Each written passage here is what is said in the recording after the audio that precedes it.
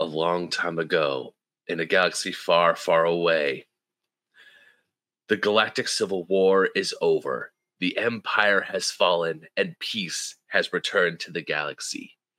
But not only a survivor of the Civil War, but a survivor of the Clone Wars, Ahsoka Tano, searches the galaxy because she feels an unyielding threat is yet to return.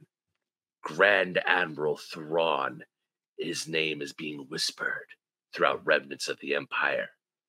Lothal is at peace, but Sabine Wren is restless. Hera Syndulla is trying her best to not only find Thrawn and stop a war from beginning, but also to find her friend Ezra Bridger, who disappeared with Thrawn all those years ago. And we pick up where we left off in Star Wars Ahsoka here on Fake Nerds Watch, episodes 1 through 3. I am Ben Magnet. I am here with my bros, Brandon T. McClure. Hello, hi. I'm Star Wars. Right. Yep, Ryan Eliopoulos. Hello, hi, Master. Ooh, and that was sexy. I don't know how I feel about that. And of course, General Sparks Witty.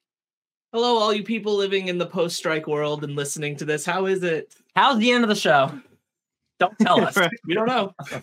No spoilers, please. We're recording these live. There's like a whole bunch of spoilers on the bottom of the comment section. If our comment section were that explosive, I'd welcome it. Hell yeah. Very true. All right, very guys. True.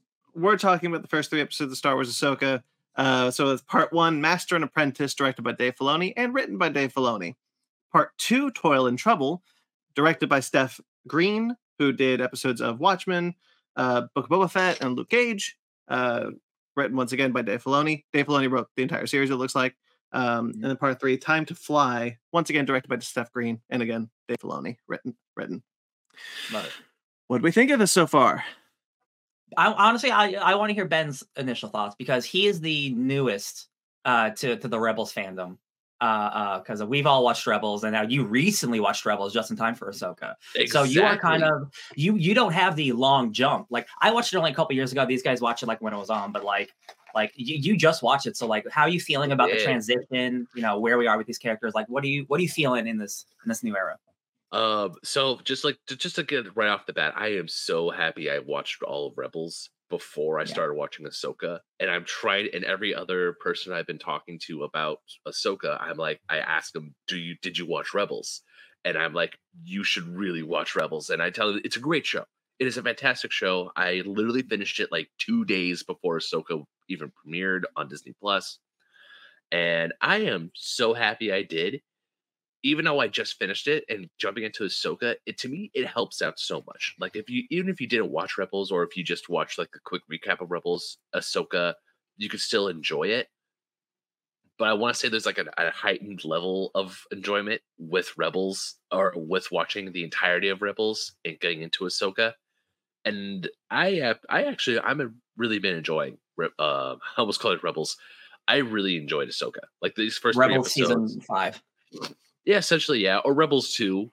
I mean, we'll get into it. As much as I like Ahsoka, especially her few scenes in Star Wars Rebels, or a few appearances in the show Rebels, I'm not gonna lie, I kind of enjoy the Rebel stuff more than I do the Ahsoka stuff. Yeah, Sure. Well, you don't, and for contextually, Ben, you do not have the full history with her in Clone Wars. Correct. Yeah. Yeah. Right. Okay. I mean, I know of her history in Clone Wars. I just haven't seen it in Clone Wars. Sure. I don't think the show is impenetrable for people who have never seen Rebels. I think there is a learning curve. You certainly get more out of it if you have seen Rebels. I think that there is an interesting tightrope being walked with this show, where Filoni is definitely going in with people who are watching the show have seen Rebels, and I want to make sure that they feel seen. Mm-hmm. And I don't want to give them anything that they've already seen before. Whereas he's also like holding the newer audience's hand by being like, come with me, trust me, this is still a story that is accessible to you.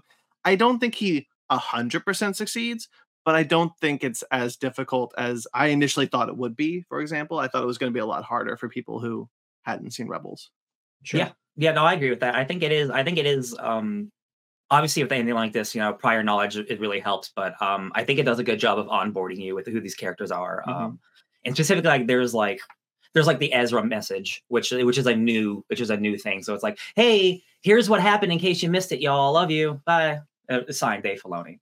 So like I think it does a pretty good job of of getting you on board. I'm really enjoying the show. I'm not gonna say like I'm loving it. Like I'm like thrilled. Well, no, I am thrilled to watch it, but like it's like an 8.5 for me right now. I'm really liking these episodes. Like I really enjoy the pace of it, that it's a little slower. I really like the tone of it. The fact that it's Dave Filoni, the dude who created this character, who has shepherded this character for his entire career, makes me believe that like I'm okay with where she is at. I know a lot of people are struggling with how chill Ahsoka is and how like very zen she is. And like, I get that.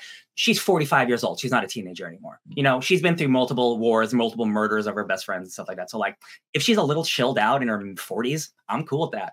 Again, also Dave Filoni is the person who created her, so I have more faith in her and him than what fans want, right? So like, until they screw that up, I'm cool with it. I'm here for Sabine. I love what they're doing, Sabine. The stuff with like the Force stuff, like I'm really gonna have to see where that plays out. But right now, I'm really enjoying this journey, and it's not the fact that like they just gave her Force powers immediately. Like she might have to work for it, which is like a weird video game thing in a way. But I'm just really enjoying all the character stuff, and it does feel really layered if you are familiar with these characters. And there is a new mystery with the two main characters, like what happened between them, and I am really interested in that. So for me, I think the show is a success, thankfully. But again, we are less than halfway through. It could change on me, but I'm happy to say I'm enjoying it. Sparks? I'll kind of respond to a lot of that, but overall, I'm pretty happy. I think that the commitment to production on this, it just feels, comparing directly to not Andor, but Mandalorian. So recently with season 3, I feel the love on the table and attention to detail that's going on here, which like whether everything is working or not, it just feels like there's a lot of effort here.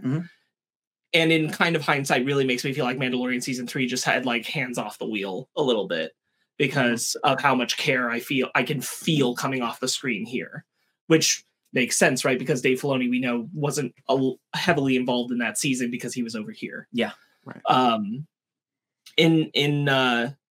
I'll what Ryan's bringing up about Ahsoka's character, I am a person who's not super hot on Dawson's portrayal of Ahsoka.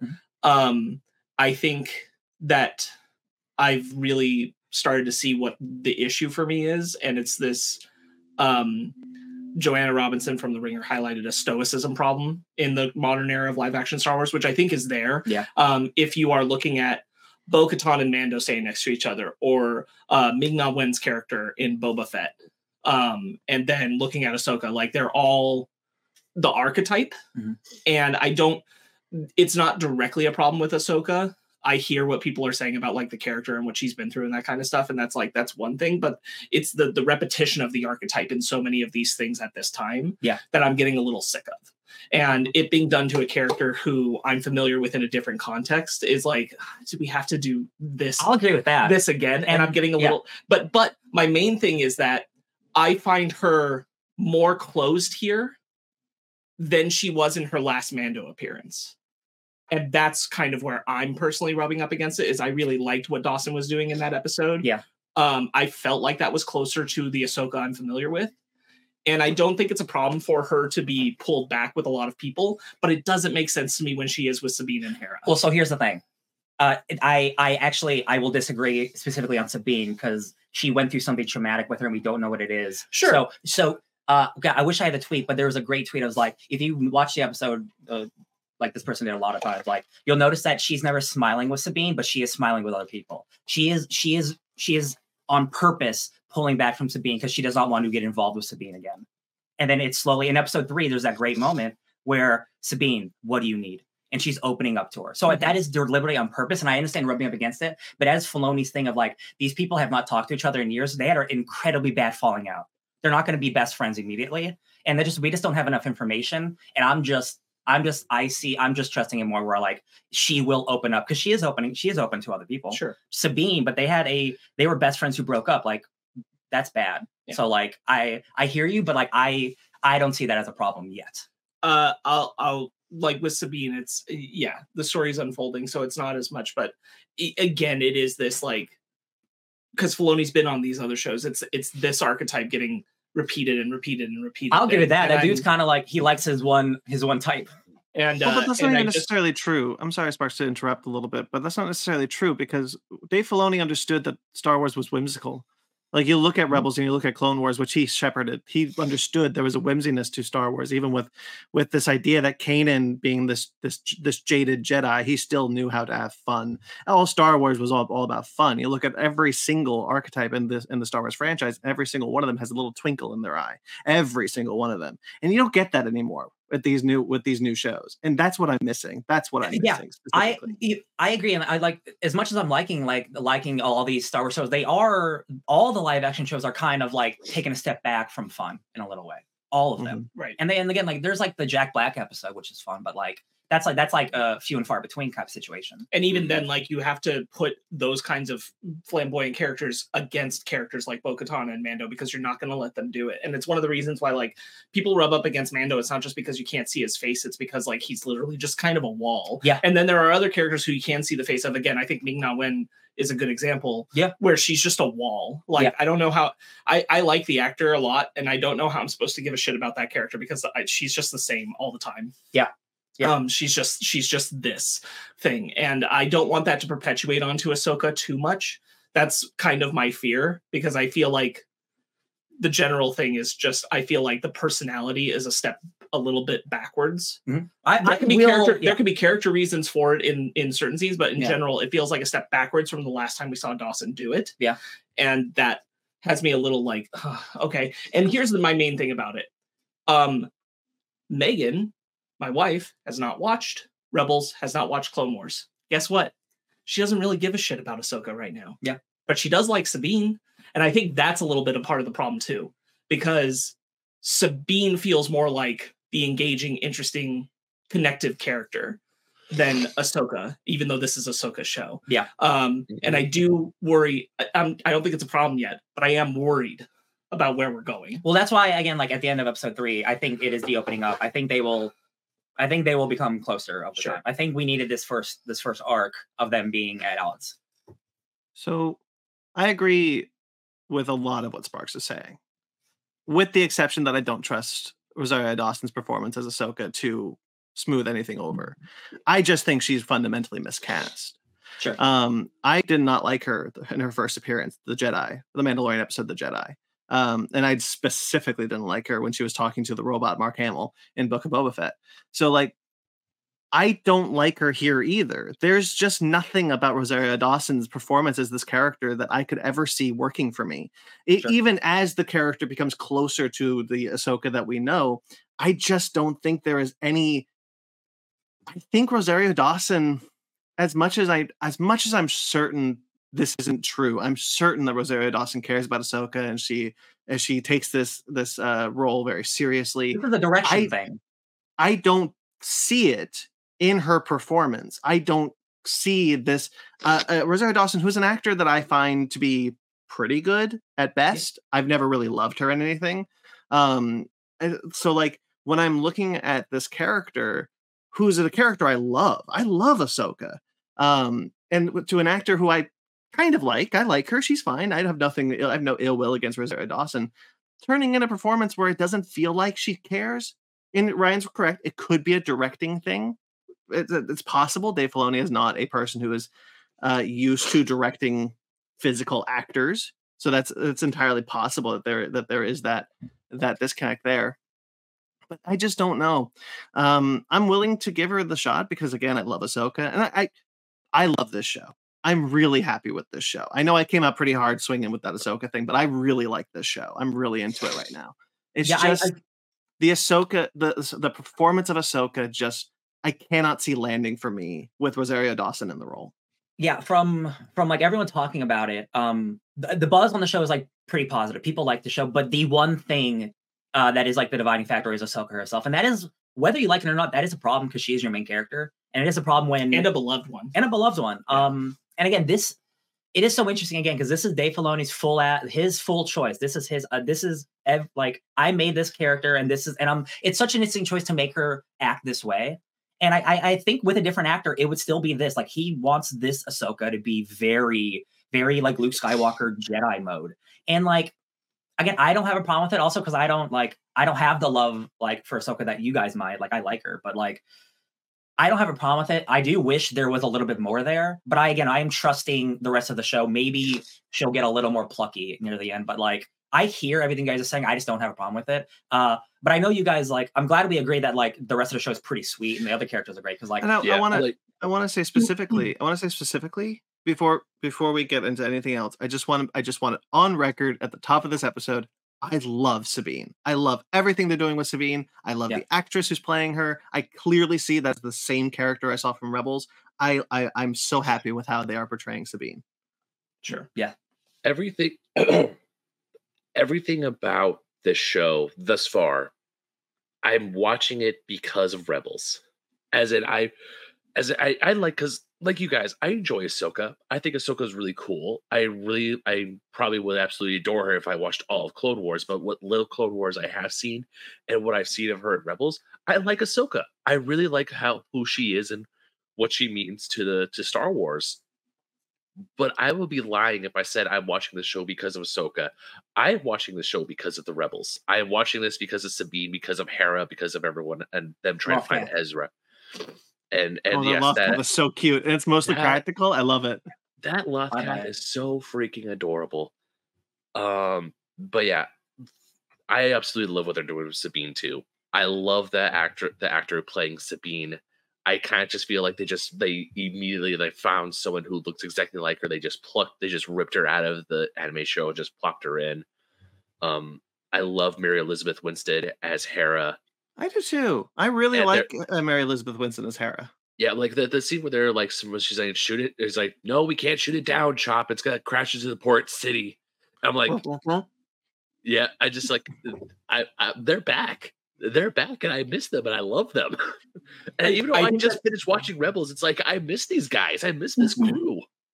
I think that's a good point, Ben, because I do think it all the more for people who are familiar with like the anime material and these characters and everything. I think it all the more highlights the contrast with what's going on with Ahsoka, because when Mary Elizabeth Winstead and I'm going to look her up in a moment, but the actor who plays Sabine, thank you, both hit.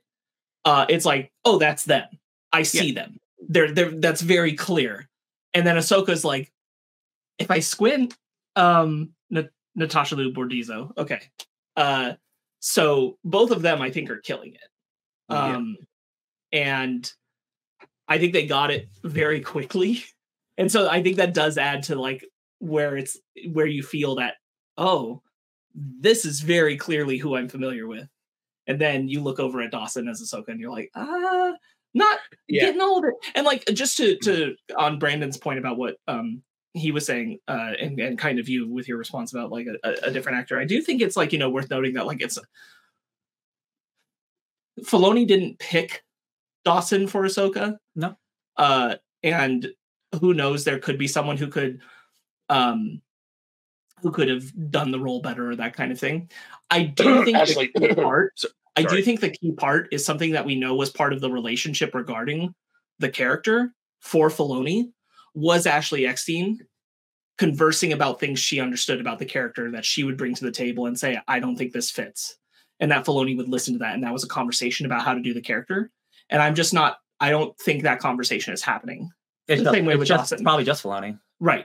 And I think that can be part of it too, is like, is that familiarity of like where these are in interviews. Everyone knows that Eckstein would be very involved after a certain point with how Ahsoka's character was crafted and certain decisions that were made. And she would say, I don't think that this fits, or and Filoni would like listen to that. And there would be developments of who she was based on both of them having ownership of the character. And I don't think that's happening here. And I do think that can affect the way the character comes out. Yeah. But I just wanted to get that out.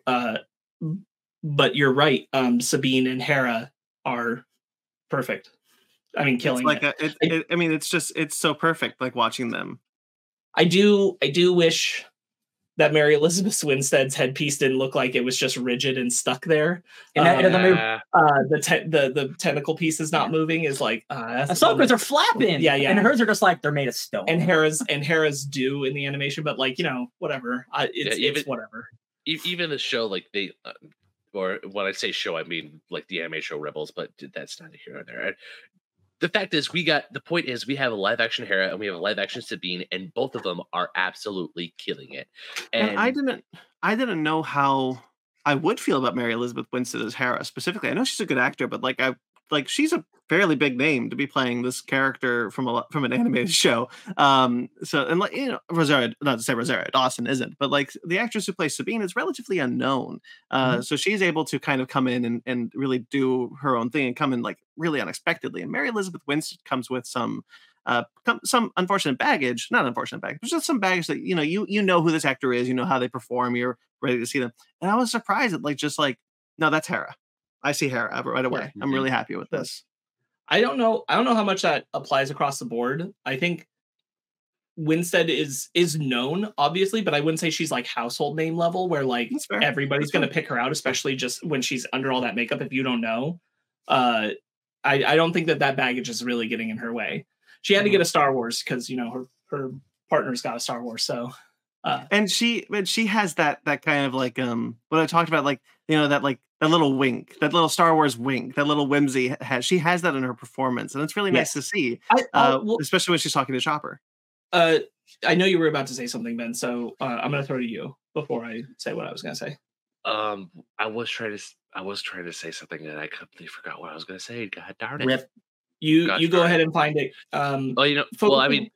It was a shock to me because actually it was my fiance actually was like looking up characters because she didn't really watch Rebels. She watched parts of it with me, and as we're watching the show, we're just talking about it. And then she like looks up Mary Elizabeth Winstead because like, oh yeah, that's Ramona from Scott Pilgrim. And then she goes like, hey, did you know she's married to Ewan McGregor? I'm like, what? I didn't know that. So I figured, that's cute. They're husband and wife team, both in Star Wars. But they got that Star Wars money. That kid's set for life. Yeah. And also, I just realized that both of them were in Birds of Prey. So I'm like, oh shit, they were. Yes. The character got together with a Jedi, and the actor got together with a Jedi. Yeah. I was gonna say something, but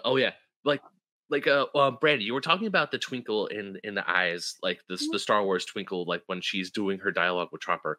I also saw it with one of my biggest hopes of the show. Like when the show started, I was like, I just want to see Jace just once. I want to see her son. And we saw her kid, and I was just like, yay! And it's just green hair. It's this green hair. I'm like, you know what? That is totally fine with me. And he's like, I want to be a Jedi. I'm like, oh, Katie, I miss you.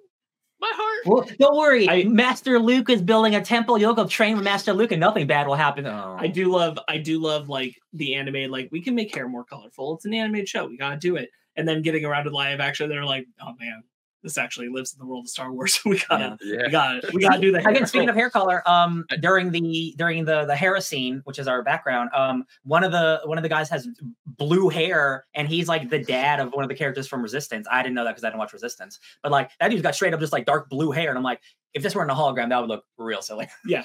I remember what I was gonna say. Clancy Brown playing Governor Azadi. But he has his character in Rebels and him reprising his role. I was just like really happy. That's one of the reasons why I'm so glad I watched Rebels beforehand. And I guess if he had to reprise one of his Star Wars roles, it had to be the human one and not Savage Opress from Clone Wars. Fine. In the small counterpoint to that, Ben, it's always interesting who gets to come back for their voice acting role and who doesn't get invited back. Sure. Yeah. Well, having an old man continue to be an old man is pretty easy. Yeah, but I mean, we've talked about the actor playing Hera could have played Hera under all the makeup and that kind of thing. Winstead's doing a great job. Totally happy for it. It's just one of those decisions where you go, I get Sabine. I get it. Hera, I don't know. Yeah, it's kind of one of those things where I think I was less on board with the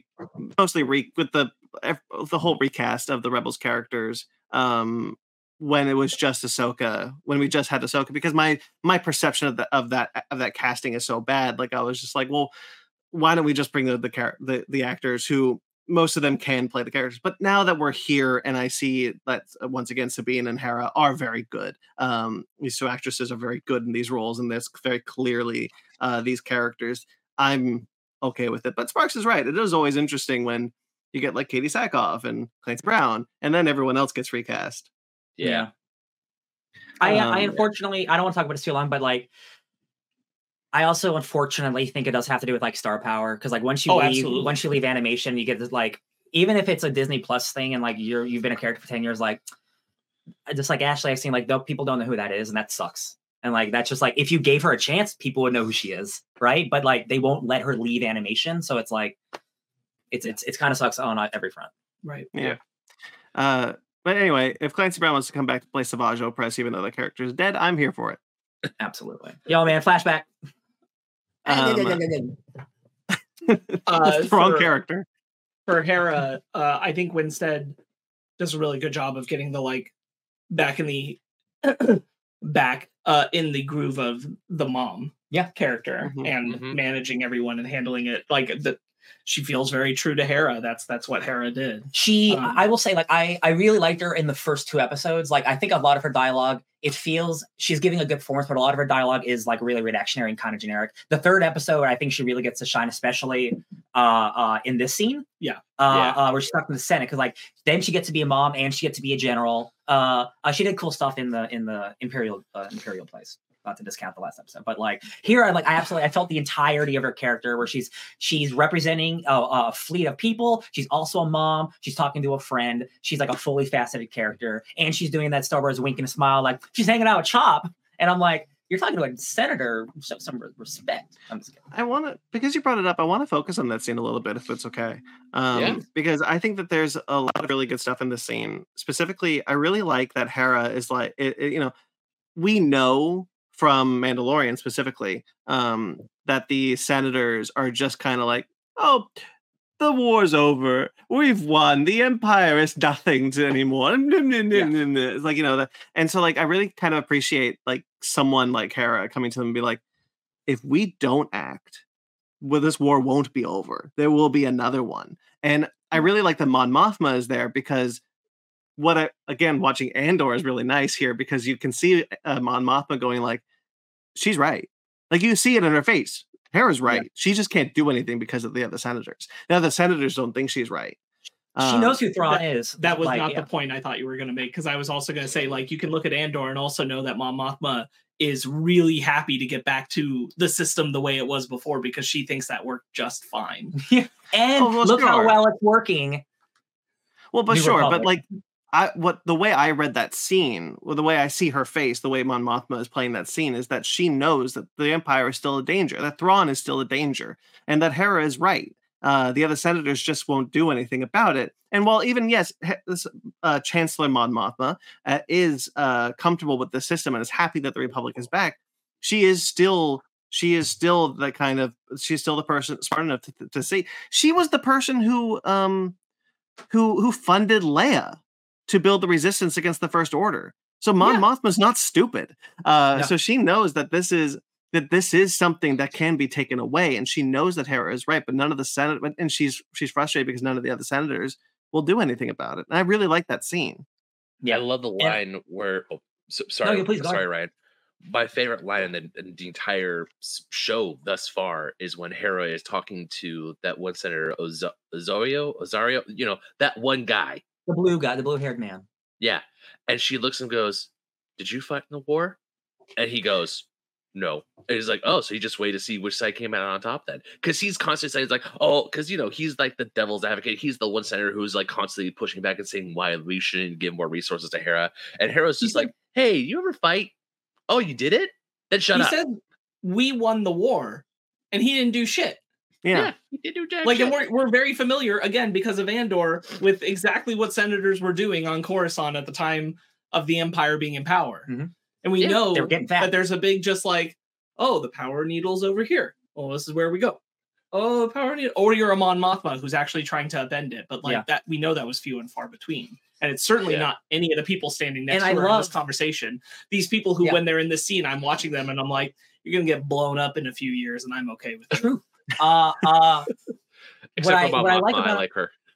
What I like about this scene, because I really like this scene a lot. Again, it shows I don't want every show to be Andor, right? But like when you're dealing with rebellion, and you're dealing with fascism, you're dealing with stuff like that. Like you have to talk about war, and the fact that Chancellor Mon Mothma is here after all that stuff, and she is once again in a place where she has power, but she doesn't have power. And we're back to the same system that is failing, even though it's supposed to be the right system. And she's like, oh no, we're here again. And to Brandon's point of like, oh no, Thrawn's going to come back with this republic? Oh shit, dog. We really got to do something about this. Well, the other guy's like, we're fine. What's there's more than one galaxy? Get out of here. And again, what's really interesting about it is that you can kind of see the seeds being sown for when Leia will come up and say, hey, the First Order's a problem. Yep. The Senators won't do anything. And Mon Mothma is the one like, okay, you go there. You go to the First Order space. I'll fund you some money on my own and we'll get this done. And like you see that, you can kind of see that thread. And I really like that. And I don't want to discount it real quickly. I having seen Resistance, I really appreciated seeing the main character's dad in this scene. I thought that was kind of clever, a clever nod. No, I do appreciate that 100%. Like, again, it just makes everything feel like it's all together. Like that's fun world building. Especially because Resistance, that dude's a dick. Yeah. Well, he's a bad boy. Can we talk about the villains really quick? We have to. Skull and Hati. I love them. I love all the villains in this. I love Morgan, the Night Sister. I really like the big bushy, not Sith Lord, but kind of Sith Lord. For sake of argument, I'm going to call him a Sith Lord. Baylan Skull. And he's not a Sith Lord. He's just a mercenary. He's a former Jedi. He's just a mercenary. I really like him because I just don't know what I like it, but I don't know what his deal is. But also I just like how, like when he first shows up and he stabs that New Republic officer, is this, you're right about one thing. We all know Jedi. Just like and Ahsoka. I'm just like, ooh, I love this. I don't know. I really like him. And also I kind of like how his apprentice is just like, it's just like, I don't know what's going on, but I'm just going to do what he says because I don't want to get on his bad side. Well, Baylan's dope because he clearly is just a mercenary doing things for money. He doesn't even agree with what they're doing. Like when they're like, yo, go kill Ahsoka. He's like, oh man, that sucks. She's like one of the last Jedi around. He's like, yo, are you feeling sentimental? He's like, damn right. Like, I'll do it. No, I'm bummed about it. No, I like it even better what she says, which is she says is that sentiment. And he says, it's true. It's true. Yeah. He said, yeah. I mean, I think he's like that does bum him out. He's going to do it. But like, oh man, there's only like 7 of us left. You guys got to make it 6. Oh, well, coin's coin. Yeah. I really like Ray Stevenson in this. I'm really glad about it too, because we know this is like one of his last things. So I really like this character and I think it's really fun. And I don't think this is, I believe this is intentional. I think this is kind of like dark Qui-Gon energy almost, like, because we get the reference to Phantom Menace when the two Jedi show up in Phantom Menace. We get that. It's very much the same scene. Sure. I thought you were going to talk about the stabbing at the end of the first episode, but no. It's very much like we get that we get that parallel, and I think that's supposed to cue the audience into like, oh, this character like Qui-Gon if Qui-Gon went dark. And I appreciate that because like I love Qui-Gon and I love Ray Stevenson and it's working for me. Yeah, and I really like his second in command.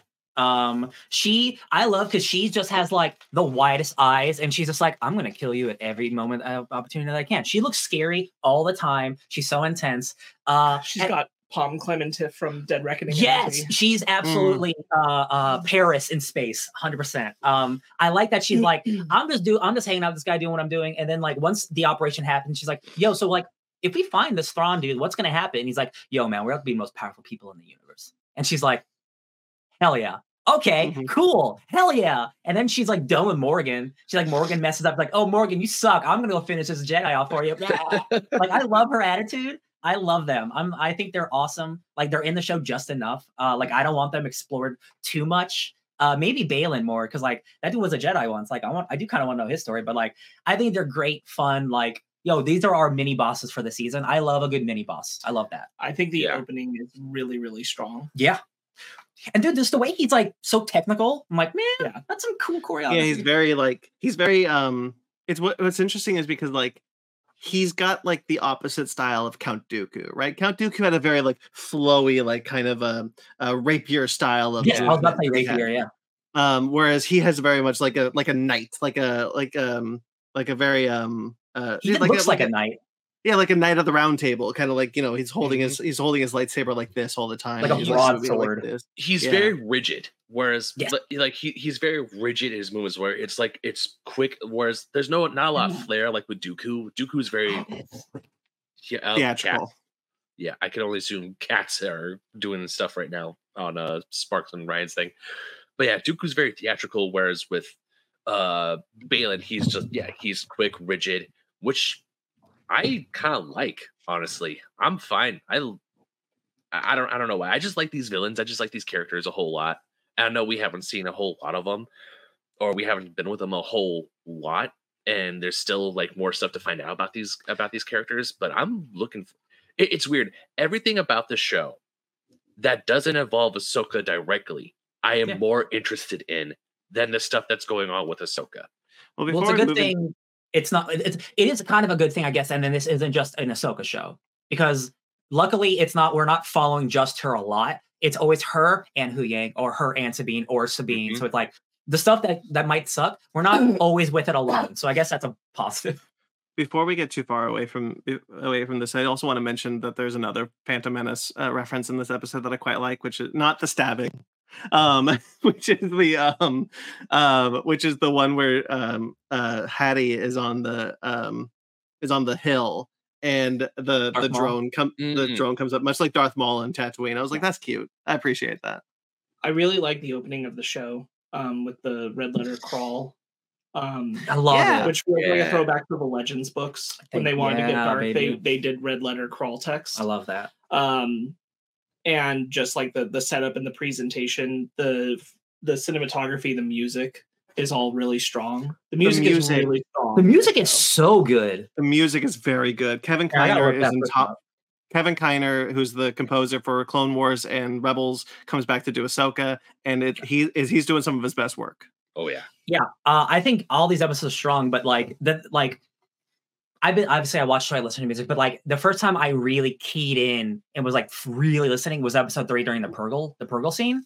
Because then it turns into like, this is like an actual like movie score. Right. Like this is like a movie score. And like, I really like the scene. Like I wouldn't say it's like movie level quality, like dogfighting, but it's the best on TV. He also did a thing where when Sabine's going to the cockpit to fire, you get just like the very first notes of the time when Luke does it in the original Star Wars. Oh! Dun, dun, dun, dun. But then it immediately, that's right. Like, okay, yeah. It gives you like 3 or 4 of those notes, and then immediately dovetails into something else, and is like, we're going to do something new though. Yeah, the music is extraordinary, I think. Yeah. And that's because he's very familiar with the world of Star Wars. He's been riffing on Star Wars music for a long time. Yeah.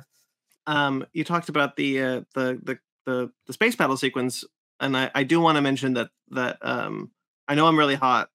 I know I came in really hot on my dislike of Rosario Dawson as Ahsoka, but that is the most I've liked her, is in that sequence when she and Sabine are actually bantering back and forth and working together as a team. I think that's a really well written scene. And I think the space battle looks really good. And I just, everything about that scene just really sung to me. Right. Even and I love, man, ask Sarah, because we watched this together, but when the Purgle showed up, like, oh my God, like you could not contain my excitement at that moment. Looks really good. And I love that this is a dogfight scene. They're like, yo, why don't we just make our spaceships into biplanes? Let's just do it. Let's just do it. This is a World War II scene in space right now. Let's just do it. It looks great. I love Ahsoka's ship, the way that like the wings can spin around like when it lands, but in space. That is such a cool design. I love it. Man, a lightsaber fighting off like dog fighting, and she does like gravity flips with her like her gravity boots. I'm like, this is really fun. And I did see that's some really people clever going, stuff like, too. Yeah, and I'm like, oh, this is stupid. I'm like, yo, it's Star Wars. Like, what do you want? Like, what do you want? Sabine uses the ship to catch Ahsoka because she's floating out in space. Like, that's really fun stuff. I really appreciated that. And that kind of like clever blocking. And I agree with like, even though like I'm hotter on the Ahsoka stuff. Like, I do think this is where she's opening up, and I think again by design that is maybe it was a fumble to start her that like kind of zen, but I do think episode 3 she is opening up, and like I do really like the dialogue between her and Sabine. It's really fun, and like after Ahsoka like does some space shit and she's just floating in space, like, hey, did you fix the ship yet? And I'm like, that felt like a Clone Wars moment, right? Like that was really great. Like I was like, I really like this third episode a lot. Yeah, even like when Ahsoka's like floating through space, she's like, "Hey, did you guys?" Like, cool. Now get me. It's like that.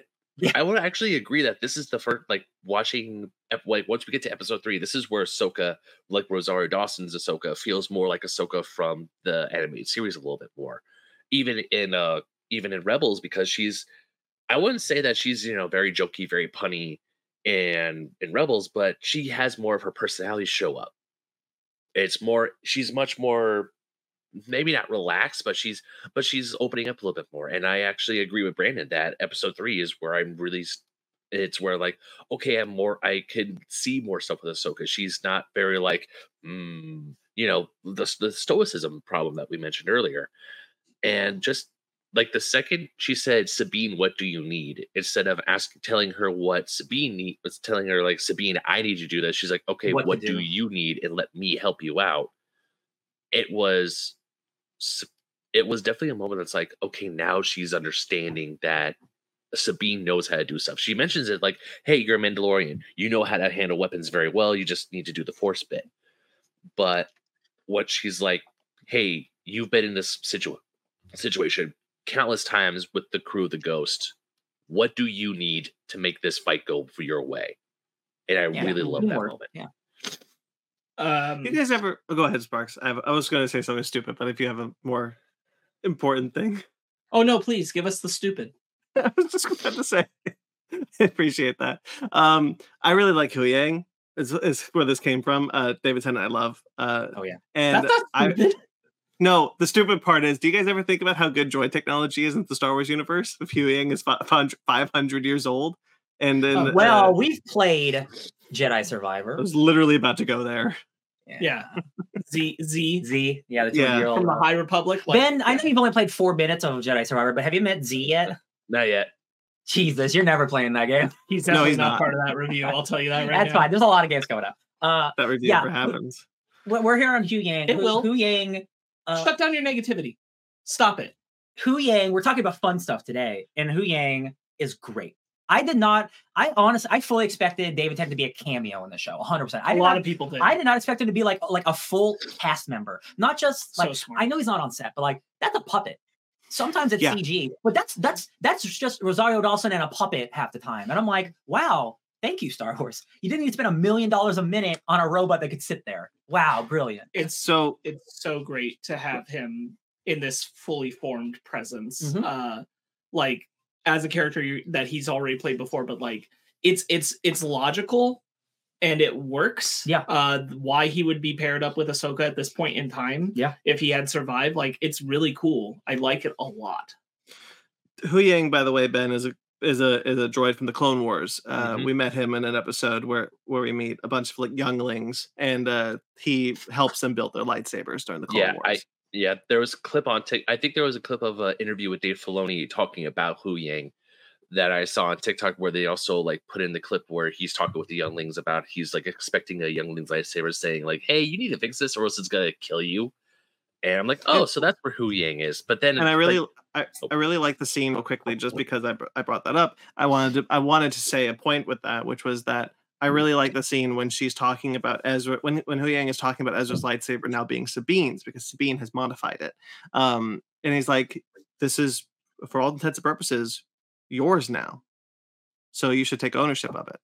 Mm-hmm. I really like that scene. I really like all the scenes with Hu Yang. I think he's really funny and really matter of fact, but like that scene specifically, it was a standout for me. Oh yeah. Mm-hmm. Yeah. I cannot believe it took me this long to realize that Hu Yang was David Tennant. It wasn't like David Tennant's having a good year. Episodes 1 and 2, I'm like, why does this droid sound so familiar. And then later on, I'm like scrolling through TikTok. I was like, oh yeah, we have David Tennant back as Hu Yang. I'm like, mother trucker. I should have known. David Tennant. This Good Omens and Doctor Who in a couple months. Good year for David Tennant. Well, it's fair, Ben, because you didn't watch Clone Wars, so you didn't see Hu Yang before. Hu Yang? It's a weird point to bring this up, but I think it's when it came to mind for me, so I think I will. I think it will be a problem, actively a problem going forward, to not recast Luke and Leia and Han, and have them be part of the story. Yes. I think we've I was thinking about it, and I'm like, boy, it'd be really cool if Hu Yang could like look at Luke's lightsaber and talk about how he was inspired by Anakin's in creating it. And I'm like, what a neat conversation that'd be to have. I don't want it with the AI. Dude, here's the thing. Like, I understand brand recognition, all that stuff. You want Mark Hamill to be Luke forever. I understand that. But there was a time when you just casted actors to play characters. And that was how Hollywood worked for a long time. And I don't understand that the money that they could be making by simply casting someone else to just like, yo, it's another movie with this cast in between these movies, and here's a fun little adventure. It doesn't have to be the grand scope. They made every excuse in the book because they got afraid of Solo. I know. And like, now that we're so far away from Solo, y'all, after the production problems, that movie's good. That movie's totally fine. Y'all are angry about a movie that's not even bad. Right.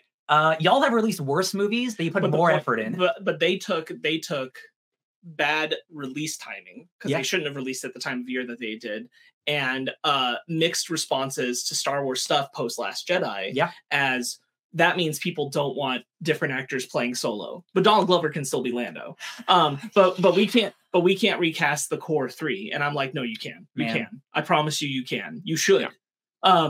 Anyway, I don't want to be on it for too long. No, it is the truth. But it is something where I'm like, we've got Mothma here. Brandon was just referencing Mothma's relationship with Leia. I'm like, I don't think we can do Thrawn to the size and degree that the story warrants, and not like, if this were animation, it wouldn't even be a discussion. The characters would be in it. Like we'd be blending those stories at this point. Instead of getting everyone that we need, we're just going to get Robot Luke. For that Thrawn movie. It's not a criticism of this show, but I do wish we know that this show started as an animated show. We know that is empirical fact at this point. This show was meant to be an animated show that was going to be set in the same time period, and then Mandalorian happened, and Dave Filoni got attached to Mandalorian with Jon Favreau and got interested in converting it to a live action show. And that I lament the parallel universe where that didn't happen, and we got this as an animated show. I kind of agree, but now that we're here, and I really like the show a lot, I'd rather this was in live action. If we are doing a big, like, we're going to do a movie in theaters with Thrawn, and everybody in the whole Star Wars galaxy is going to be like, yo, man, everything's built up to this moment. We're doing this. This is the thing that happens before the First Order come around. I want that to be in live action. Because unfortunately, the way that these things work, it feels like it legitimizes it. And if it's an animation, it feels like it's not. Yeah. Like, the thing is, I'll be able to take my wife to see it, and we'll talk about it. Yeah. And if it stays in animation, she'll never watch it. Yeah. And like, those are two separate sides of that coin. And like, I think the only thing that's holding back a live action version is the fact that I do fear they are unwilling to put Han, Luke, and Leia in the story because of it. Yeah, that's what I was getting at. And like, I made sure to say that this wasn't criticism of the show, because it's not. I really like the show. I'm really happy that we have it in this format. And I we could not have done the big like crossover Heir to the Empire movie if this was animated. We couldn't. It just wouldn't be possible. I mean, it would be if people were more open-minded than they are. Actually, a better world. A better world, but we're not in that world, and I totally understand that, and I'm happy with the world we're in. I just, because of that fact specifically, that we can't have Luke, Han, and Leia. I mean, we could, but not deep faked. I mean, like, let's not say that they're not going to do it. They might. It's not going to be, I don't think, anytime soon. No. Well, it'll have to be soonish. Well, here's the thing, like, because we know that they're going to do more Rey stuff after episode 9. So I think they're going to want to move forward instead of trying to how do we solve this Han problem? We don't have a Han problem. We don't do Han Solo for a little bit. And that sucks because I like Han Solo. I'd like more Han content. But like they feel so restricted when nobody cares about that shit. Nobody cares. As long as the story's good, just give us a Han Solo story. No, I mean because we know we're getting that movie. That's the Thrawn wrap-up movie. No, yes. And like that would be where you have them. Yeah. And they could. Yeah. It's not set in stone. We don't know. They could decide, yes, we'll recast. All 9 Hurricks back. Donald Glover's in. I would lose because Lando went really well. They're Could both you imagine? Back, and here's who's playing Luke, and here's who's playing Leia. God, I would lose my It's mind. Billy Lord as Leia. Forget she was a 9. Who cares? Someone put up a thing saying that, like, you know, someone put up the scene where Ahsoka and Luke met in the Book of Boba Fett. And I was looking at that scene and I was like, I would care a lot more about this scene, even with Ahsoka as even with Rosario Dawson as Ahsoka. If there was anyone else, if there was someone there talking to her, because like it doesn't matter to me that Luke looks like Mark Hamill. It matters to me that Luke is there. It would be a really good scene if Luke and Ahsoka. Like I would love. Oh my god, the childhood fan in me being like, oh my god, what if Luke and Ahsoka met? And how cool would that be? And have it, and just finally see it on screen and have it on screen in the way that we had it was really underwhelming because like it just looked like Rosario Dawson was talking to a robot and not even an interesting robot like Hu Yang. Yeah. And the most interesting thing about this is like we're not even that far from that happening, but like the further we get from all of these deepfakes that have happened, like the Rogue One and the Mandalorian and Boba Fett, like they just don't look good. And it's only been like a year, and I'm already like I see the faults in this Luke Skywalker, who when I saw it is really impressive. You look at it for more than 1 minute, and you're like, no, it's not real. And it's just like technology can only advance so far. Why are you spending $20 million when you can just hire an actor? It's just like we're at the point where we need to do that. Like Spark said, like we just need to stop doing this and just hire actors to play these characters. Well, and I think it's possible. I'm not going to rule it out because I feel like you can't do the story that it feels like they're setting up to do. If it's supposed to be monumental, yes. And not involve those characters in some way. Yeah. Like it actively, it feels like stupid. It just feels stupid. There's some amount even of I don't want to go down that rabbit hole, but like it just I don't see how you do it. I don't see how you make it what it's meant to be and don't have those characters there. Why not make the best thing that you can possibly make? Because like nothing is stopping you except for yourself. Right. Everyone wants to see these characters. Like it's silly. It's silly. But you've been trying to talk for 40 minutes. I'm sorry. No, the only thing I'm going to say about that, because not to be devil's advocate and not to defend Disney for doing what they're doing with Robot Mark Hamill, is I could see why they're doing it and why they're not recasting Han, Luke, and Leia, or at least Luke and Leia. Because if Alden Ehrenreich came back as Han Solo, I will be 100% for it. Now I know I'm not the hottest person on the Solo movie, but I do agree it's a fine movie. It's not bad. And Alden Ehrenreich does a really good job playing Han Solo, and I want him to come back to reprise the character. I think he's a very good fit. But the reason why, or at least the consensus I'm coming to, is because Disney's too freaking scared to do it, because they know no matter what they do, the backlash is going to be immense.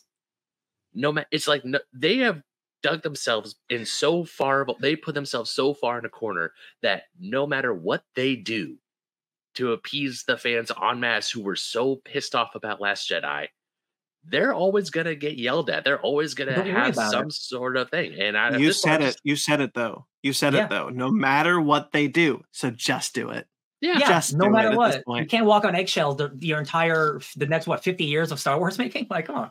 Yeah, and plus the newer, like I know there's kids, I know there's people out there who absolutely adore the sequel trilogy. I like the sequel, at least 2/3 of the sequel trilogy, and I'm just glad that we're getting more Star Wars. I mentioned that Rebels kind of reignited my love of Star Wars. I wasn't like tired of Star Wars, but it's like there's really good stuff in here, and seeing Ahsoka is like I'm on the Star Wars train. I'm ready to put me back on it. I'm ready to see more Star Wars. Put me in, coach.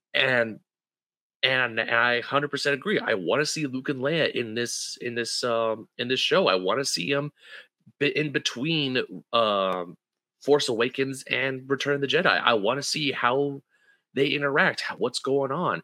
And I 100% agree. Recast them. just recast them with younger actors. I'm all for that. We're still gonna get Luke Skywalker. We're just not gonna get a 70-year-old Mark Hamill, and I'm 100% okay with that. 100% fine with it. Well, most people are. I think for this, they've shot themselves in the foot with it, right? Because I don't think my whole thing is I don't see how you don't involve Luke, Leia, and Han when Ahsoka's met Luke now. Yeah. Mm-hmm. Like, because you established it, that door is open. There's no reason that these characters wouldn't be involved. Why wouldn't Luke want to help save Ezra? And a galactic threat of the world's smartest supervillain has returned, and for some reason he has an army with him, and we have to fight him. Like, you're not going to call the Jedi, you know? Also, just like contextually what this show does, like, and we knew that with Rebels being done, but like, it's very clear here. Leia knows Ezra's name. Leia's in this too, and Leia knows he's missing, and she knows that these people care about it. Yeah. It just doesn't make sense for Leia not to be advocating for them. Everybody knows Ezra Bridger's name, which I didn't think about, because, like, yeah, he did save all of them. He did. Well, so, like, Leia, he sent that broadcast out to that's right, yeah, fight the Empire. Leia and Billy D. Williams, Lando. They met Ezra. They were in Rebels. That's right. And there was Anyway, let's move on. And here's the thing, like, it's completely different because it's a child, but they casted a young Leia. It's not like, you know, they didn't de-age. They didn't put, like, Carrie Fisher's face on a child, right? So, like, right? Could you imagine that nightmare? That's like some Twilight shit. They have already. All right, listen. This is a young person. That's not Carrie Fisher. That person grows up into somebody else. They already did it. They can just say that Leia grew up to look like this person, and it's just like, nobody cares. No, you're the only person who cares, y'all. We know Carrie Fisher's passed away. These characters are bigger than a single actor. Absolutely. Absolutely. That's all it is. It's Yes. the same thing that, like, credits where credits due. Edward Norton made very clear when he knew he wasn't coming back as the Hulk because Mark Ruffalo wasn't. He said the Hulk's bigger than a single actor. Absolutely. Like, I'm fully supportive. Like, you know, it didn't work out, and I hope that they do the best they can because, and I'm going to be watching because the character's always bigger than us. All right. Let's talk about the Star Killer in the room. What's going on with Marok? Yeah, that's interesting. I don't know where I land on the is he Star Killer or not theory. Because people are saying he's Ezra, and I'm like, he's not Ezra. That would make sense. Ahsoka should have sensed it. Yeah, like, absolutely, 100%. I think I think it's a fun theory. I'm not buying it real quick. Like, I don't buy into it, but I think, like, there is a way of being like, this is Vader's failed apprentice that nobody knows about. I took him in because he was going to get discarded. Yeah. Now he's Marok when he wasn't. Blah blah blah. So, like, I know you have a good point about this. No, I was going to say in response to the Ezra thing, because before you. Please, that's why I want to. Ezra time. I think if you were going to make Ezra ultimately someone on the dark side, yes, it needed to happen in Rebels. Like, they flirted with that line for a long time, and I saw a path where I'm like, you could make at the end of Ezra's story that he goes dark and that kind of thing. But I think we passed that point, and I think it'll be a really cheap story move if this is Ezra. Oh, yeah, I'm just like, I don't think it is, but, like, if it is, that's gonna be really, really unfortunate. And how did he get back? You will have to do a lot of legwork to make up for that. And I just don't see a way you can do it in a way that feels true to the story of Rebels. It wouldn't make sense either, just like narratively speaking, because before this show, we just thought that Ezra and Thrawn were in the unknown regions, not a separate galaxy. That is apparently very difficult to traverse to. That was not known until this show. So it'd be very difficult to explain, like, oh yeah, Ezra fell off the Star Destroyer midway through. Like, what happened? How did he get dotted? Yeah, it doesn't make any sense. I'd be really disappointed in that. So I hope that's not the case.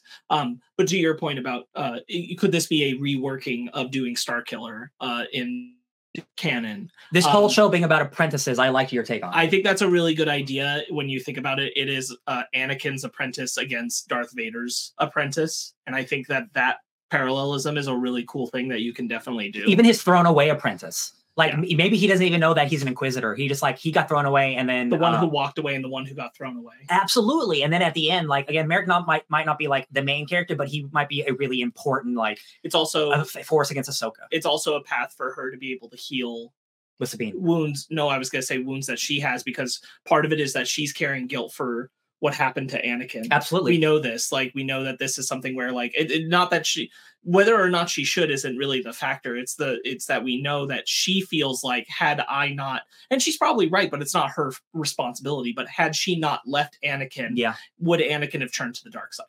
Yeah. The Revenge of the Sith goes differently. The guilt she feels for it. Revenge of the Sith goes differently if Anakin can confide in Ahsoka when he finds out that Palpatine is the Emperor. Yeah. Like, you know, that goes differently with her being present and her knowing that he was in love with Padme. Yes. We know that Dave Filoni has flirted with making Starkiller an Inquisitor before. There was talk of doing it at Rebels, so it wouldn't surprise me that he finally decided to do it now. I just listened to a recent Sam Witwer interview where he's like, you know, I don't know anything about anything, you know, like this has been brought up before, you know, of having Starkiller's importance downsized a little bit, but to bring him into canon. So like this idea, like you just said, Brent, has been flirted with before. So like, I think it'd be awesome. I think that'd be really cool. Again, he doesn't have to be, you know, the Force Unleashed version where he's like blowing up buildings. You know, you've never seen the Force this way. 390X on your PC and shit. Like, but I think that would be really cool. And again, to Sparks' point of like the lost apprentice versus like the failed apprentice idea is really, really, really cool. Because again, I don't think you bring a character like Marok in who has a voice changer, who has a mask, who is mysterious for no reason. Because if you do, then it's just like we're just doing like a mystery box character for no reason. Like I think there has to be some purpose. Like he's not J.J. Abrams. Like I think Filoni has an idea what he's doing. Right. If we don't see helicopter lightsabers, we riot. Dude, the second he pulled it out, and I thought he was gonna start. Before he threw it, I thought he was gonna go up. Like it's close enough.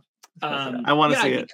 I think there's a really cool and interesting way that you can do the idea of Starkiller, and again, like this idea of the two apprentices of what are functionally two different identities 100%. Of the same person. I think that's a cool ass idea. I think it does make, frankly, it brings a lot of like, why is Hayden Christensen in the show? It can bring a lot of that to the surface too. Of like, why does Ahsoka start thinking more about Anakin? It's because she's directly being confronted with the actions of who he later became, and who he and as that person he did to another person. Right. Yeah. And like what that means, and having to kind of acknowledge that and come to terms with it in herself, and what that means for her being a master, and her own fears about failing. Even the trauma that Starkiller could have succumbed to because being Darth Vader's apprentice could be, she could put that on her also, because like she could think that Darth Vader was a more ruthless master than Anakin was because Ahsoka walked away. Now that's not necessarily true.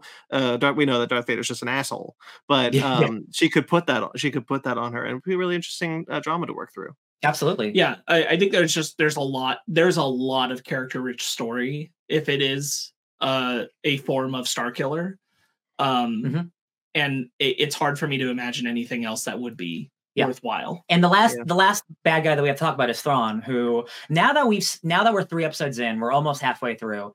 I don't think Thrawn's going to be a big part of the show. I think he will show up in the end. I think we will get flashbacks because we see him in the trailer, which means I think he is in a show in some capacity, but I don't think it's going to be an episode 8 teaser and I'm going to do this myself, you know, and then the movie he shows up. I think he will be in the show in some capacity. Well, since you bring it up, like I guess in my head, there's never been a version where I thought this was a one-off. Well, no. Like, there's going to be a season 2 of Ahsoka, I assume. Oh, I see what you mean. I thought, I never assumed this was a single season show. I didn't think about it, honestly. So I never assumed that, like, especially, and I'm all the more convinced of that because I think if this is a single season show, then the pacing is really bad. If this is not a single season show, I think the pacing's great. Let's see. But like we're the speed that we're moving at, I think is very good if this is meant for more than a single season. Yeah, I agree with that. I also was under the impression that there would be a second season. I know they haven't said anything since, but we know that every Star Wars show has had multiple seasons, and or has 2. Initially, it was going to have 5, but decided everything to do 2. except Book of Boba Fett. everything except Book of Boba Fett. A Mandalorian's 3 seasons, going on its 4th. I also assumed that Ahsoka would be at least 2 seasons before we got to Heir to the Empire. I guess I just didn't think about it because, like, I guess because it feels like more prestige for some reason than like Mandalorian. Sure. But like, I guess it's not really. It's like another 8-episode show. I figured because of when they said, and this was like before the strikes and everything, but when they said they expected Filoni's movie to come around, which is like 2026. That's what I'm looking when I they think said that movie's coming out. Yeah, it's a while out. Yeah. Well, we don't know for sure because they just said like they have 3 Star Wars movie dates, and they didn't say which one belongs to which. Because I'm saying, like, with the strikes now, I bet everything's gonna get pushed. But like, I could see if a movie's releasing in 3 years, I could see another season. Yeah, this is what I was thinking. It's like I'm like that movie's pretty far out. If the expectation is the end of this show, and then you're waiting for that movie, I think that window is going to be much closer, especially because Mandalorian's happening in the same time frame. Yes, and going to be affected by things.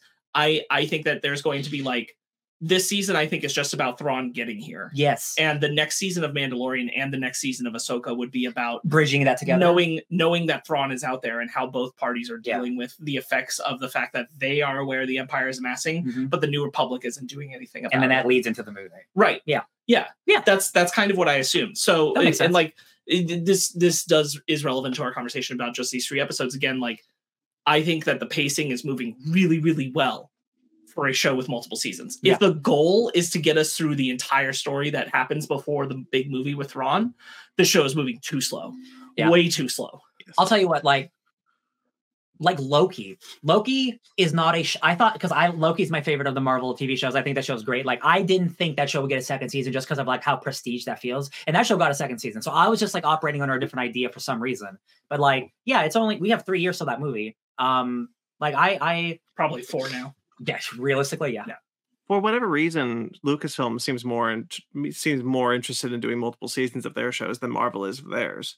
You know, you do kind of have the feeling that like Marvel, you have to pull teeth to get a 2nd season of your show at Marvel. But for Star Wars, they're like, well, we'll do a couple. Not to tangent for too long, but I do think the intention, at least when they started with the Marvel shows, was just to use the shows as opportunities to explore other corners and introduce characters whose stories would then continue over in the movies, which we're now getting for the first time really with the Marvels. But I think that was the intention. So the intention wasn't so much to have multiple season shows. There is word going around that the next show that's going to get a 2nd season is the one that I think should, which is She-Hulk. Yeah. But you know, there are some of them where they are kind of set up to be like, here's an origin story for someone you're going to see in a movie at some point. And like, I think that just the structure is different, but it does make sense for the Star Wars shows to have multiple seasons. Star Wars is weirdly as a universe built more for that. Yeah, I agree. I initially, I love a Star Destroyer hyperspace ring, just the silliness of it. Oh, dude, yeah. I like hyperspace rings. The hyperspace rings are really fun because, like, if you're a prequelist like me, obviously, like, you recognize the shape of it being like the Jedi Starfighters get in a hyperspace ring, and that's how they have hyperspace. Star Destroyers already have hyperspace, but this is like super duper hyperspace to get through galaxies. It's to try and get out of the galaxy. We haven't talked about it. Yeah, it's to try to get out of the galaxy, which you can't do. To try to get out of the galaxy to another galaxy. They reference another galaxy. So they have 6 hyperdrives, and then they have a super Star Destroyer hyperdrive at the bottom, and that is more powerful and it can move faster than any recorded device before. So they're going far. That's awesome. And they're like, they're like, there is a hyperspace lane that can be accessed through the galaxy because the Purgles traverse it. We just don't have the capability of doing it right now. Yep. Do you think this is their fun way with playing with the Legends idea of the Usang Voss without actually fully doing the Usang Voss? I had the same exact thought. Yeah, 100%.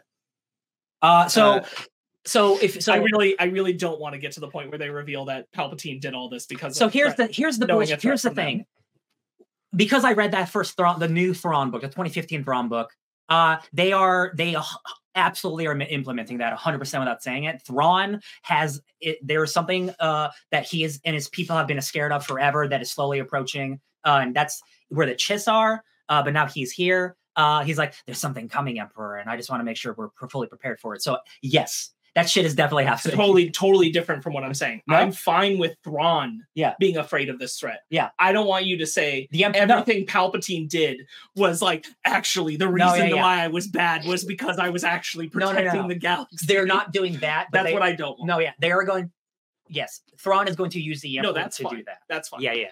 So Thrawn having that perspective is totally different. Yeah.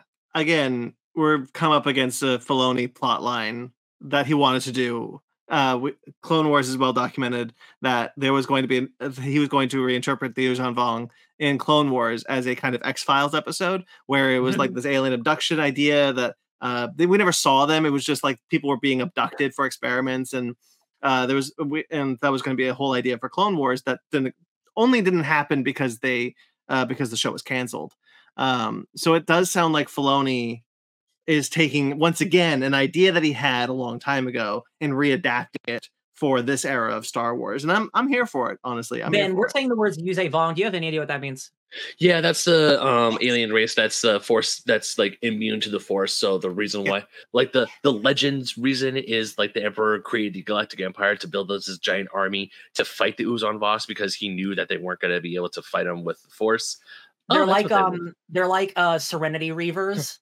But they're immune to the Force. Yeah, that's 100%. That's perfect. Yeah. That's very, very cool. I love that idea. I love the people like, yo, you can't do shit to us. You actually got to fight us. I love that idea. I hate, much like Sparks and pretty much everyone else, that expanded universe. One of my least favorite ideas of the Emperor was actually doing something for good. He just did about it bad means. Like, no, F that shit. That dude's a bad boy. He's a bad man. We talked about the Force. We mentioned it a bit in the beginning of this episode, how Sabine is being trained to use the Force. I want to talk a little bit about that because I'm really into this idea of obviously, like, I love The Last Jedi. The idea that anybody can be a Jedi is very much ingrained within Star Wars. We've never seen it quite to this level before. Ahsoka posits that Ahsoka says what everyone knows in Star Wars. It's the Star Wars lore forever. Everyone is connected to the Force. Not everybody can access it.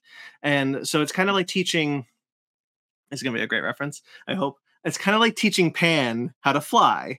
Everyone has access to the ability to access your chi that way, but not everybody can. And so like I feel very much the same way that, like, I'm going to say midichlorians, so trigger warning. I would say, just real quick on that reference, I would say it's a lot closer to Videl, because Videl's 100% human. That's what I meant. I meant Videl. I'm so sorry. I meant Videl. Because Pan's part Saiyan, so she just kind of gets that shit. Yes. Yeah. I 100% meant Videl. I'm sorry I said Pan. I think I even still picked up on what you were saying. Anyway. Yeah. Thank you for correcting me.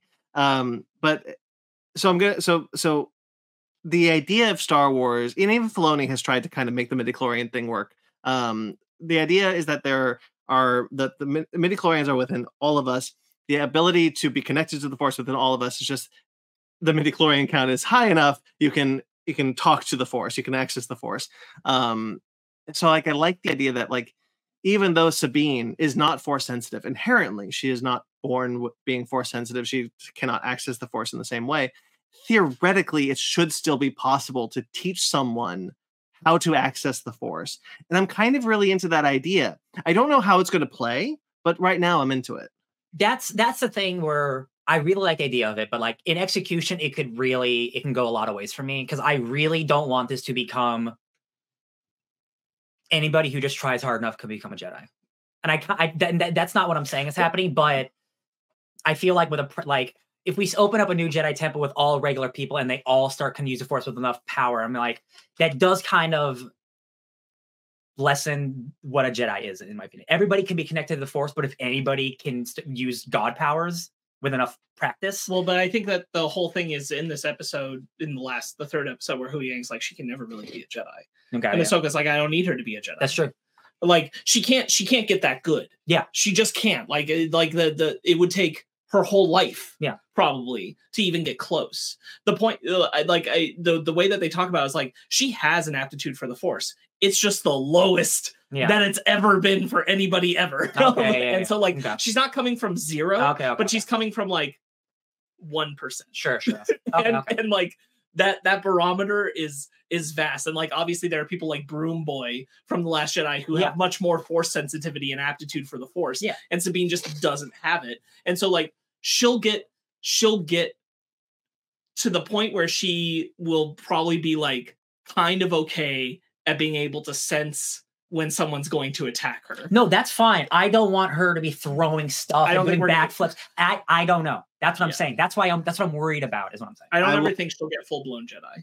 I want to posit a few things to Ryan's point. And I don't disagree with what you're saying, Ryan. I think that it was all about execution for me. Yes. One, the Jedi suck. It's clear. It's text. They suck. And that's why Ahsoka says I don't need her to be a Jedi, because the Jedi failed. There was not there. And the other thing is, it shouldn't be considered godlike powers, right? These aren't superpowers. They should be monks, right? They should be. This is a way how they commune with nature, essentially. Yeah. The Force to them is nature. The abilities are kind of a happy side effect, but they were never supposed to be superpowers, and that's kind of where the Jedi failed, is because they started treating them like they were. So Sabine learning how to use the Force in a more traditional sense is really interesting to me, because she's not training to be a Jedi to use superpowers. She's training to be one with the Force. See what I'm saying? She's trying to lift stuff with her mind. Well, everybody wants to lift stuff with their mind. Come on. No, yeah, but that's what I mean. Like, I posited this, like, when we heard about Rey is going to open up a new Jedi temple after 9 and stuff. I'm like, I don't want them to do the traditional thing of like, we're doing Yoda stuff and we're lifting rocks with our minds. Like, that's, if we're going to do something different, do something different. And I see the right way this can go is Sabine doesn't ever get that stuff. She gets really in tune with herself, very zen-like, and like she's really good at sensing enemies, but that's it. And like that has to be good enough. And like the new Jedi doesn't have to have Force powers. They are just people who defend you being one with the Force. Like the guy from Rogue One. Yeah, I don't think that guy can do Force stuff, but he's in tune with the Force, right? Like that's what I'm thinking. I mean, that is the same. Like, what Sabine's path is going to be is going to be similar to Chiru's. I just don't want her lifting stuff up. But his Force aptitude is higher. Yeah, she can. That's all I'm saying. And I think part of the point is like also with that shot is that because she does that when she's by herself. Yeah, there's a very reasonable argument to be made that like Ahsoka would say like you're doing this for the wrong reasons. Like you're thinking about this the wrong way. Yeah. It's not about being able to do that. It's about being in tune with the Force. It's not about doing the power. I'm just worried that it will go a little video gaming. Sure. But like I have more faith in this creative team, like Dave Filoni being the guy, than if it was like 7 other people doing it, right? Because they would be like, sure, give everyone powers. Also whatever Rey's going to do in the future, like there will still be people like Broom Boy. Yeah. Absolutely. Who's going to be like full Force sensitive. I just don't see. I think the scene where Luke is training with Yoda, where he's stacking rocks, with things like that. That's not Yoda training Luke how to use a superpower. I just don't think there's anything wrong with using the Force as a superpower. Is like how we see like, oh, she's throwing rocks at Balin and she's doing all that, like doing like crazy backflips and whatnot. I can see how that could be an issue. And again, I'll probably wait for. I think lifting rocks with your mind that is not something a regular person has. But that's not what Yoda was trying to teach Luke. He wasn't trying to teach Luke to lift rocks. He was trying to teach Luke how to be one with the Force, and that's how it was manifesting. And so, like that, I don't see the problem if Sabine is capable of learning how to do that.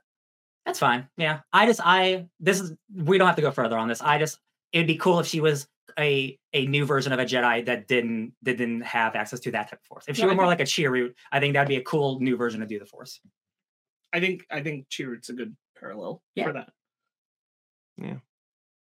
I'm excited for throwing the show up. I just want Lars in my mouth, in my face, and my ears. Sparks, what do you think Skull and Hattie? Do you think that's just a superficial reference, or do you think that's purposeful? Wait, what? Balin Skull and girl's first name was escaping me, but her last name is Hattie, like the two wolves that chase the moon and the moon and the sun. And yeah. No, they definitely, they did that on purpose. Yeah, I was just curious how that's going to manifest. I don't think in any direct way. Yeah, I was asking how you whatever. That's fine. I was asking how you thought of it, what you thought of it, where you thought it was going to go. If you think it was just a superficial thing, but if you have nothing to say about it, it's fine. I didn't give it a lot of thought, if I'm being honest. I didn't. I don't think we have enough. I don't think we have enough information to know if it's going to be something that's like related to the myth of those two of the wolves. Yeah. Yeah, I think it's just if I were I think it's just them being at the precipice of Change. like they're changing the sky by uncovering the galaxy, right? With it's just a cute reference, I think, to that. Oh, they did the map thing. Yeah. I don't think it's going to be any deeper than that. I could be wrong, but I don't think it's going to be. That's all I was asking. There's multiple Knights of the Old Republic references, and I love my man Dave for that. Thank you, Dave. I love you. You're great. You're cool. Did we know that Morgan was a Night Sister when we first met her in the Jedi? No, okay, and I was going to bring this up. I don't have a problem with it, but they also definitely didn't know that. Definitely did not know that. Definitely not. They 100% did not think she was a sister of Dathomir. I hope she's wearing a lot of makeup and she actually is like a really gross old crone. They changed her look a lot. Also, fun fact, I haven't gone back and looked at this personally, but apparently, if you go back and watch Rebels on Disney Plus and watch the last episode, Ahsoka's cloak is distinctly more gray when she approaches Sabine at the end instead of white. You could have just told me it was set at a different point. They just did the same thing at a different time in the timeline, and I would have believed They can't do that. They're literally talking about going to find Ezra. Yeah, but you could have said they tried once before and they failed, and that they're going to do it again. So then we're not going to find Ezra now, just so that scene is still canon later? No. The scene is earlier, and this is later. Oh, well, Filoni doesn't want that because he brought Ahsoka in as her I am Ahsoka the White, and he decided, wait, she's not there yet. She should have just done Ahsoka could have just, I don't know. That bugs me. I'll be honest, it bugs me a little bit that they did a George Lucas. I didn't mind George Lucas. They referenced the scene, I thought, very well in the live action interpretation of the episode. I think it's very good. Like, the only thing that is inconsistent is Ahsoka's appearance, and I'm like, whatever. I honestly don't care. Like seeing Ahsoka as like Ahsoka the White at the end when they're gonna go find Ezra at the end of Rebels. I'm like, all right, cool. But it's like, oh hey, this is like the exact same scene, but now there's more context, or not context, but there's like they're doing other stuff. It's like, okay, so the cloak's different. They didn't know what they were going to do. Now they kind of do have a direction. So like, all right, I really There's some dope rock music that introduces Sabine. Yes. I love Star Wars rock music. I love the punk space jams. That every single Star Wars show, whether it's good or bad, introduces us to a new type of music. Because again, like Boba Fett had Thundercat the rapper do some weird shit. I'm like, what is this show? Yeah, this felt like the most like we've ever gotten to a needle drop, but it's a needle drop still in the context of Star Wars. This is a famous rock song on Tatooine or something. Yeah. You basically like the vibes I got when like we cut to it, and I think it's a really good introduction of Sabine as the Beastie Boys at the beginning of Star Trek 09. Billion percent. Yeah. 100%. And I was like, contextually this feels the same. Yeah. I'm just looking at some notes. I like that Fulcrum is still the call sign. Yeah, absolutely. Appreciate that reference. So she took that over again after what's the guy's name? Agent Callus. Because Agent Callus was Fulcrum after Ahsoka died. Yeah. Took it back. I really like the temple scene. I even like the pace of it in the opening, even though it's a little video gamey. I like it.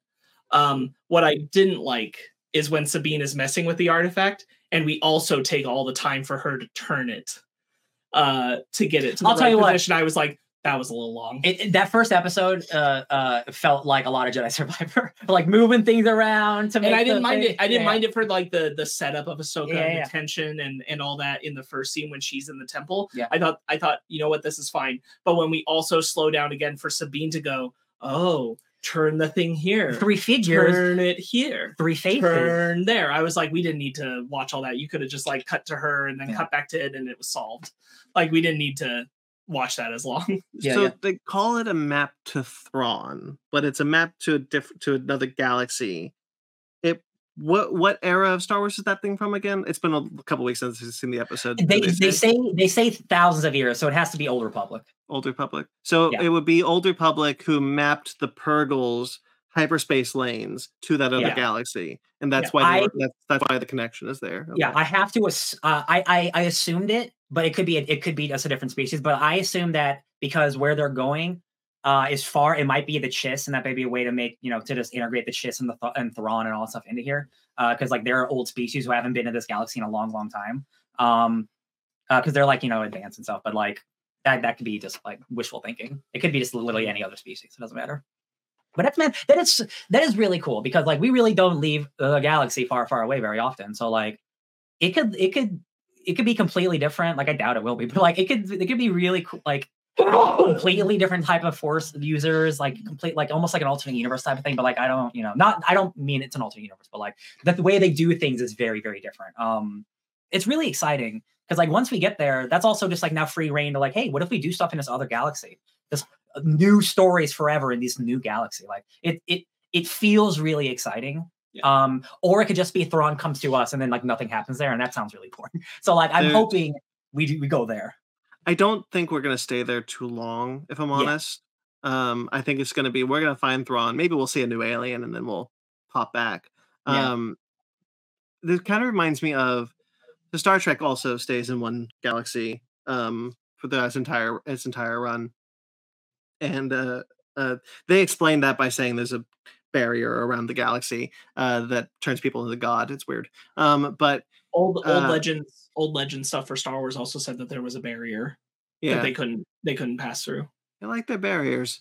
Source wall. And I like the idea that Star Wars this idea that like everything is different. The rules are different in another galaxy. That's also in Star Trek. There's a species called the Kelvins, unrelated to the Kelvin timeline, that exists in the other galaxy, and they're like the rules of who they are really different than what the rules are here. Because in Star Trek, there's this idea that one species populated the entire galaxy with humanoid DNA. So that's why all the aliens look the same. And so like that's not the case in another galaxy. So I like the idea that could also translate to Star Wars, where you could see like the idea, the design sensibilities, the idea, the imagination can go totally rampant because the base code of what our galaxy would be different in a different galaxy. And I think that is pretty exciting, even if we're not going to be for too long. Yeah, I don't know why, but my brain goes to the Universal arc in Dragon Ball Super, where like people have like they use the key in different ways. I'm thinking of that way. The love versus energy. Yes, 100%. Like I know that's probably too big for what I'm asking for this show, but like it just opens my mind and be like, man, we are really actually going to see something that we've never seen before, like actually, and I hope it's at least somewhat interesting. I'll posit a theory to you guys. Ahsoka and Sabine might end up in that galaxy and stuck, but having to find Ezra while Thrawn gets back. Season 2, that'd be so interesting. Almost kind of like a Loki situation. Yeah, which is why you keep Ahsoka and them off the board from being able to report to the New Republic that Thrawn is back officially. Yeah, that'd be actually a really cool idea. And then like, oh, that's too good of an idea. See that? Then we get to get our cake and eat it too. We get Thrawn. I get my new universe, my new galaxy, and they gotta find Ezra. Yeah, because Ezra theoretically probably wouldn't be hanging out with Thrawn. Another fun theory. Morgan Elsbeth, I love that name. She said Thrawn calls out to me through space and time. General Thrawn doesn't seem like a dude who can do that. So people are speculating that someone else is actually calling Morgan from that other universe to get them to come to her, or vice versa. Shang-Chi thing. Like a Shang-Chi thing, absolutely. Like a darkness, or like, I don't know if they use Avon, but like that's anti-force, but like some ethereal force that's not Thrawn is actually the one calling Morgan. And this is actually, Thrawn is our big enemy, but like there is something bigger, maybe not the use Avon, maybe the use Avon, but like when I heard that, did that ring to you, Brandon? Like that clicked in my brain as soon as you said, because space and time. Yeah, that was weird. Because like that was not something that I was like, Thrawn's not force sensitive. Yeah. How could calling he me through do space? That? Sure. Space and time, meaning like, is he like stuck over there at the same age? Like they haven't time progressed at all or anything? Like is Ezra still that age? Like I'm like, ooh. There is something that I want to bring up real quickly, just on the idea that a different design sensibility could be in a different galaxy. We know that Thrawn's Star Destroyer was pretty damaged the last time we saw it. I want to see it repaired, but not in the way that it looks like a Star Destroyer. I wanted to see it look different. Like it's been kind of adapted to this new galaxy. Whatever Thrawn, whoever Thrawn is using as his slave labor, I guess I want to say, Yes. has made it look different and not look like an Star. But yes, that is really interesting. Because I clicked that too when I first heard it. It's a really weird line. It's a really weirdly specific line to say, and I hope it's something that sets up maybe for the series a bigger bad than Thrawn, and then Thrawn can still comes be in the as movie like guy, but Ahsoka's series can be something else. Yeah, obviously, Morgan's got people who are still loyal to the Empire working for her because of what we see on Corellia. Yep. But I'm still kind of surprised at episode 3 that we haven't seen direct communication amongst her party with the Shadow Collective. Well, or even just like the guy from I forget his name right now, but the guy from the end of the last season of The Mandalorian who's championing like Thrawn is coming back and Pelia or whatever. Yeah, Pelia, yeah, like from the Shadow we're not Council. even like seeing Pelia be communicating honestly with his little weird. I would not be shocked now that we have the map. I would not be shocked that it shows up next episode for real. Sure, I'm just surprised it didn't happen. Yeah. At this point. Yeah. I that's a good point, Sparks. I didn't think about that, but I agree. I think all the stuff on Corellia is really good. All the Long like, live the Empire distrust and the long live the Empire. Oh yeah, who do you serve as, or who do you work for? Like, I work for my investors, General. I'm all about the money. I really like the scene in Corellia. I'm glad you brought it up. I thought that was really good.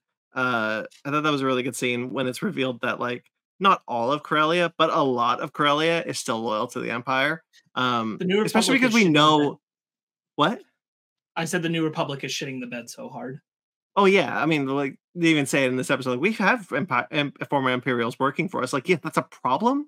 That's a problem. They've sworn an oath of loyalty to the New Republic, and I'm like, cool. Long live the Empire doesn't sound very oathful. Yeah, and you have like this. We know that Corellia was really shitty because we've seen Solo under the Empire, and so like the fact that there are still people who are loyal to the Empire working on Corellia is really interesting.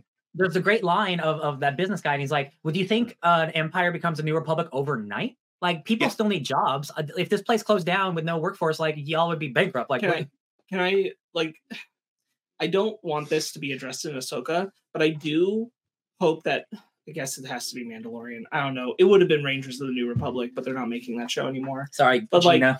I really need somebody to say why they're still loyal to the Empire instead of the New Republic. I need it vocalized. I need to know what was the Empire doing for them that the New Republic they don't think will. I Probably just a bunch of racist stuff. Sure, but I want that contextualized. Yeah. Like, how exactly was it benefiting them specifically? How were they not? What were they getting that left them from not being grunt level? Yeah. That they were fine with like whatever they were in the Empire, that they're not fine with being in the New Republic. I'm only worried that unless a show is like the type of show like Andor, we won't. Because we know why people turn to the Empire instead of the New Republic. Like, it's pretty clear Greed, what all that power, what all of that stuff was. But in terms of the other way around, the still loyalty to the Empire, I think especially as you are going to bring up the First Order in the long term, that they would come back around. How do you have people who are that dedicated to it? And I do think that it has to be addressed at some point, because there's still something where like you can mine on the fact that the New Republic is failing the outer regions. You can mine on the fact that the New Republic is basically all about only the wealthy and not really anybody else on the in-between. And the Empire maybe was at least addressing that. Mm-hmm. There's all kinds of things you can do. I just need someone to say it. Yeah. They don't have names. They don't have names in the New Republic. They took their names away. Sure. I mean, like, and that's a motivating factor too, is that if you were, but like, yeah, I just need someone to express it, that it's more than just what they feel like the New Republic is doing. Like, why do they like the Empire? Why are they still pro the Empire despite? I'd be interested to see. Obviously, there's what I mentioned is I find that kind of fascinating, that I want to see that go forward, that the New Republic has stripped them of their names if they were former Imperials. But I would like to see them deal with the fact that perhaps the reason, and this is a speculation that I just kind of like you, Sparks, want to see contextualized, is the idea that if they are still loyal to the Empire, they believe that the New Republic, they believe wholeheartedly that the New Republic will fail and that the Empire will come back, and that's why they're still loyal to the Empire, because they feel It's a like their fair. loyalty will be rewarded when it comes back. It's not an if for them; it's a when. Yeah. And Sure. I could see that, and I'd like to see that Yeah. plot thread be pulled on. Because, you know, like it's something we vocalized with Mandalorian too, where we're like, the Outer Regions isn't crazy about the New Republic, but like they've been clear that the Old Republic, the Empire, the New Republic, nobody's giving a shit about them. Yeah. And like, I want that mind more too, but that doesn't mean that they're loyal to the Empire. Like they got treated by shit by everybody. So I just looked up the timeline because I didn't know, because I'm never good with post like Return of the Jedi, like with the timeline stuff. So like we still have 20 years before before episode 7. Right. I didn't realize we still have 20 years. That's a long time. I mean, so we're like still young. No, I know. I just like I didn't realize that much time, like, because, you know, it's only been 11 years since the end of that movie. So like it's 34 years before that next movie happens, from 6 to 7, that's a lot of time. So like all this stuff with Thrawn has to happen and then go away. So I'm like, is this going to happen in like 2 years? No, we still have 20 years. So like, oh man, like I'm not worried about timeline stuff, or like, I was a long time. Well, we know, so the Empire fell shortly after Return of the Jedi. What didn't happen at Return of the Jedi? This is the Battle of Jakku. Then, what I like about what we're doing here with like the Thrawn stuff is that it's contextualizing that the New Republic wasn't just like fine until like the First Order showed up, because the First Order was always there. It was building power, and the New Republic was like, yeah, whatever, we don't give a shit about you anymore because you're nothing to us. But I like the idea that this recontextualized, that there is something that happened in between the rise of the First Order and the end of the Empire that they had to deal with. That hurt them. Yeah. It's kind of neat. The line you brought up earlier where the guy's like, yeah, the Empire doesn't turn into a New Republic overnight. I was like, really? Because it did the reverse pretty quick last time. Yeah, no, Y'all literally became an empire really fast. Yeah, because we made a lot of money that way. Well, the difference was there was a bunch of clone troopers around everywhere that just turned on a dime. Sure, yeah. They had their, but like the Empire has its grand army. Yeah.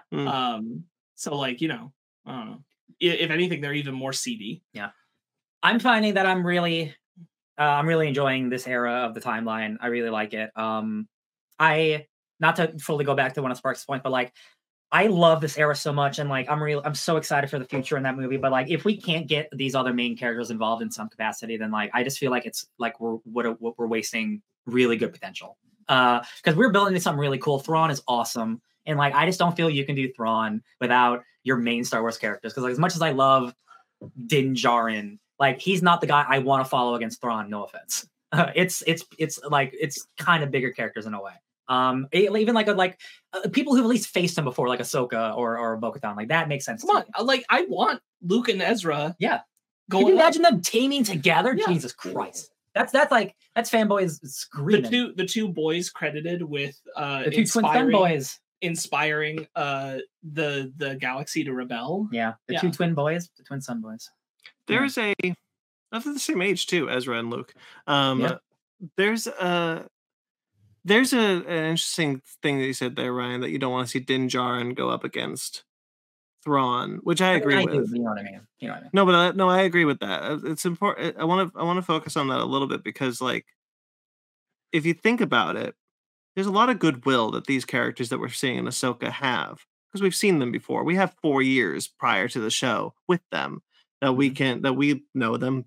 We love them. We want to see them continue. I want to see them go up against Thrawn. They've already done it but like, if Din Djarin was a more engaging character, and a character that I can like really root for in a way that's not just like, yeah, I like the show, then I would, because like you see this all the time, like, you know, I'm going to use Star Trek real quickly again, but like, I don't watch Strange New Worlds hoping that Captain Kirk is going to show up, because I love the characters that are in this show, and I'm glad that they are being brought up and they are moving towards like the thing, and that they are that they're building into these characters. And so like, their TV shows do this all the time, where you kind of like, I'm watching this show, and even though it's a spinoff of something that I've already seen, I'm more invested in these characters, and I don't care if such and such, if the big character shows up, because I like these characters. I want to see these characters succeed. I will follow these characters into battle. I never watched Deep Space Nine in the hopes that Captain Picard would show up, right? Yeah. So like I feel very much the same way. But I wish that I felt very much the same way about the Mandalorian. Like I don't care if Luke and Han show up because I want to see Din Djarin go up against Thrawn and fight Thrawn. But I don't feel that way. And I feel like that's a failure of that show. I don't want them to show up in The Mandalorian. I want them to show up in the movie where they fight Thrawn. Yeah. No, but that's what I'm saying. But that's what I'm saying. That's what I'm sorry I wasn't clear enough. That's what I'm saying. Like if the movie was just Ahsoka and Din Djarin going up against Thrawn, if that show was more engaging, I wouldn't want Luke and Han and Leia to be there. I wouldn't. But it's not. Because that show is failing to engage me in that way. And I do desire to see Luke, Han, and Leia. I hear you. I think that's valid. Like you would be, I think I would be content. I would still want Luke, Han, and Leia to be there because again, like contextually, it feels like they should be involved. Even if they're not all at the battle necessarily, but they're all involved in what leads to stopping Thrawn. It feels like they should be because of what the characters' roles in the universe are. And it feels like you have the only reason you leave them out is this fear of like blending at this point in time. And I don't think that's a failure in a grand scope. Like they could nail all of the characters of these original shows and I would still feel like, okay, but you've got to involve the people from the original trilogy. Yeah. Because that's how big this is supposed to be. And they involved. Should be integrated. And again, when Thrawn premiered in Heir to the Empire, he's going up against Han, Luke, and Leia. So like even the origins of the character is like none of these characters that currently, none of them were involved. And like that's just a thing of this being modern interpretation and stuff. But like it just really does feel like, not to beat a dead horse, but like if this movie comes out and it doesn't feel like the biggest it could be, I'm like, then what were we building to? Well, and I think what's so good about doing it is that if all of these characters, if you have all these characters we followed, characters who are carrying over from Andor, I know that's also from the original trilogy, but Mom Mothma, you have all these people who you've watching all these different facets fight the Empire, and they come together and they're all like, okay, but Thrawn is that's them trying to bring the Empire back. We're not going to let it happen. And they shut it down. And they think they won. And they think they won. So I believe more that the First Order sneaks up 100% because they don't expect it. Yes. Because they think they got it. Yeah. They think they killed it. Yeah. They fought the thing. They nipped it in the bud. They fought the thing that was the comeback of the thing. They handled it. It's done. Yeah. Oh, wait. There's a First Order. Yeah. Luke can go train at his temple. Leia can be a senator, governor, general. Yeah. Back on these episodes, the recreation of Lothal, Ben, doesn't it look so good? It does. It looks just like it does in the anime show. It was gorgeous. I agree. I think it looks incredible. Just incredible. Like Gondor. Watching Sabine jet around between the tower and the city, I was like, this just looks exactly like the show. It's so good. It's a small detail, but I really like it. I really, really like that Ahsoka's ship has the table that comes up from the floor and can go back in. I just think that's cool. I really, really like it. I like the pattern of it and that it comes up. I just really like that. I like doing training with wood swords. Ooh, I really liked Hu Yang's light things where he's judging how good her technique is by where she hits in the light circles and then flashes them up and you see all of the red marks and he's like, that could be better. And it's really fun because we just watched an episode of Rebels where she was training the Darksaber with Kanan. And then we watched this episode and she's relearning how to do that. I'm like, wow, you really lost all your skills. But here they are using like a wooden sword and fake lights and everything. And like there they were using like the Darksaber and a lightsaber. And I'm like, this is pretty intense. Yeah. And here it's like, no, this is much more training based. I really liked all that. I thought that was really well done. General Grievous over here. Going back to the scene where Hera's like talking about it when the guy gives Hera shit, like, is this just another ploy to get resistance rebellion resources so you can go find Ezra Bridger? And she's like, no. And she's like, what the fuck, man? Like, why can't we? He's got an agenda. There's all sort of amount of like, why can't we? He and Thrawn are connected. Like, what are we doing? And he's like, they both died. Get over it. Yeah. That guy sucks. We'll see what happens. Well, actually, we know he doesn't. Anything happen to him because he shows up in a show. That chase. I mean, he does blow up. We know he blows up. The Purgles look really good. The chase through them is really good. Absolutely loved it. I noticed it in the third episode specifically. Ahsoka's headpiece just moves a lot better. Now, like the pieces for her really sit there well and they flop around. They feel more organic than they have before. And then the only other note I really want to talk about is like we just got it real quick. Y'all, I gotta stop stabbing people in the stomach. And every single show, I gotta like every show makes Qui-Gon look worse and worse. I can't believe after Obi-Wan Kenobi did it to 2 characters that they did this. I was like, it's like you're asking for it. It's like you're asking. Do a shoulder. No, I was gonna say like we don't. She won't die if you get a shoulder. I don't know how well you guys remember Attack of the Clones, but like Kenobi gets like not deeply slashed, but slashed on the arm and on the leg, and it incapacitates him in the fight with Dooku. And I'm like, just do that with Sabine. Like we could just do some minor damage that takes her out of the fight, and then like that's fine. Why do we gotta go for the stomach again? Obi-Wan Kenobi really killed it. Like it's really done with that one because it happened to 2 characters. They really, really ruined it. And I'm like, you gotta stop. This can't be the go-to anymore, guys. Yeah. I've seen a lot of discourse about this online, as there is, and I agree with some of the defenses of it, which is, she got medical attention early, blah blah blah blah. I don't care. If it was just Sabine who got stabbed in the stomach this year, fine. I don't care as much, but the fact that she's the 3rd or 4th, that bugs me because like you're right. It's the fact that Obi-Wan did it twice with the Grand Inquisitor and Reva, and then we saw it again where I'm like, all right, come on, like again we're doing like if that didn't happen and we just had Sabine get stabbed and I'm like, oh my god, what's gonna happen? Oh, thank goodness she's okay. Yeah. Well, and like every time someone does it, they're always like, yeah, that'll get him. And I'm like, and it never does. And I'm like, well, why is this the go-to? Why does this keep being the go-to to stab in the like? It makes no sense.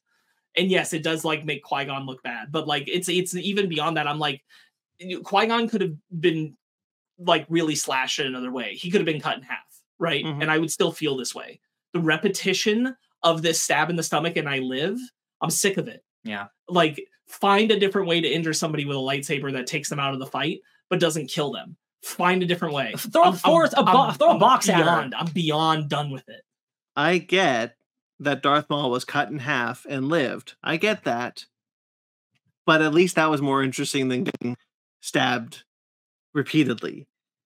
Same spot. Feels like it's. I also want to say this is just a modern Star Wars problem, and I just want it on record that I don't like the lightsaber designs, and I need them to fix them.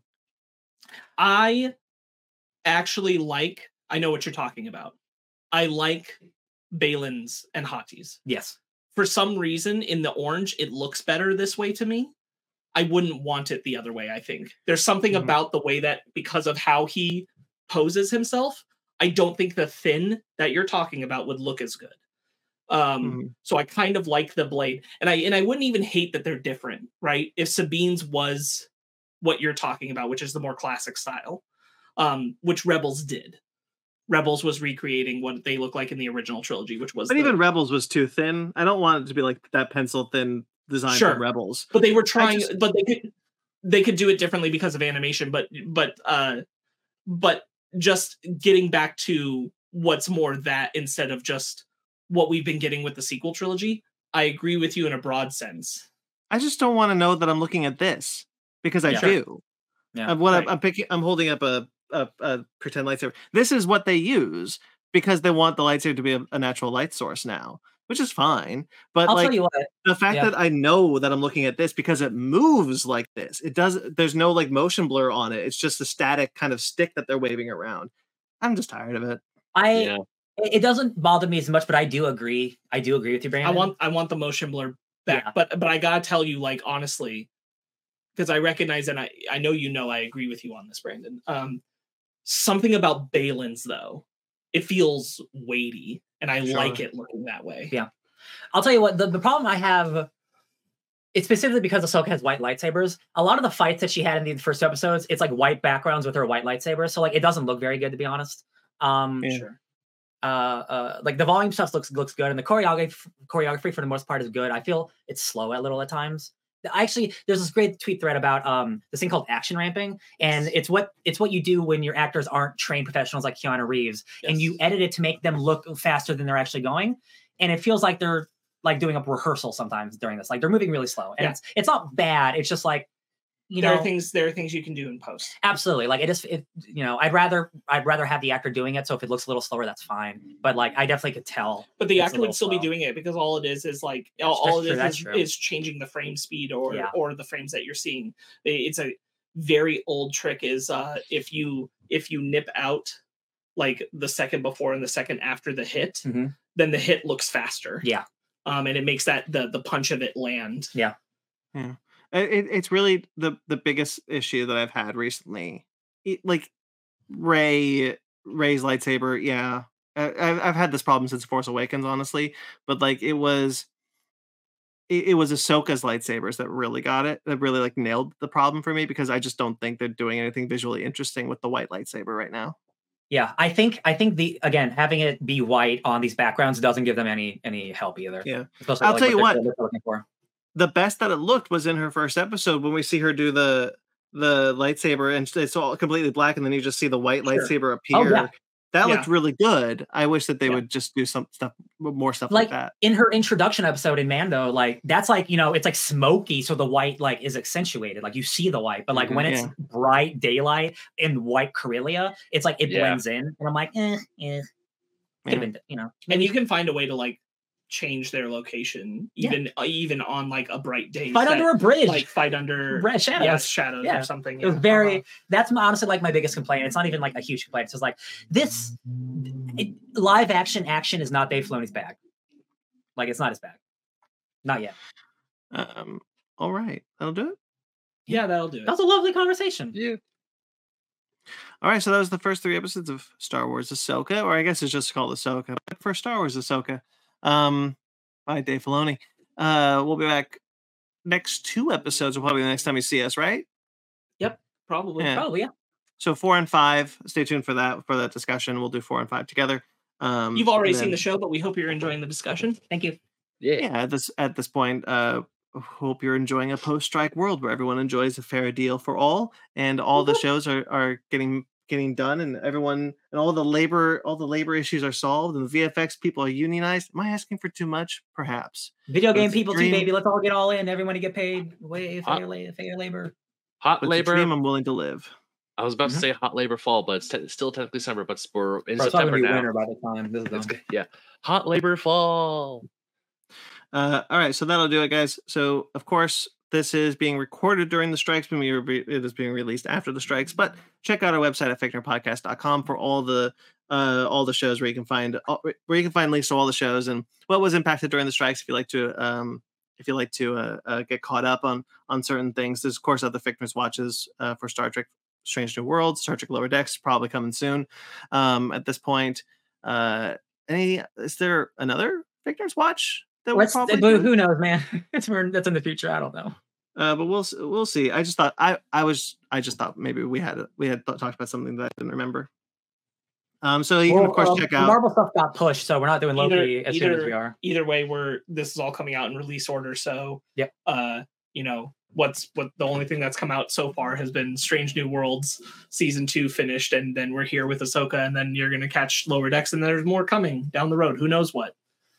Well, check out our website for all the links for all that sort of thing. So, of course, make sure you subscribe to this. Make sure you like this. Make sure you're checking out our TeePublic or our Patreon. If you'd like to support us financially, we appreciate it. You can also find us at Fickner Podcast on all the social medias.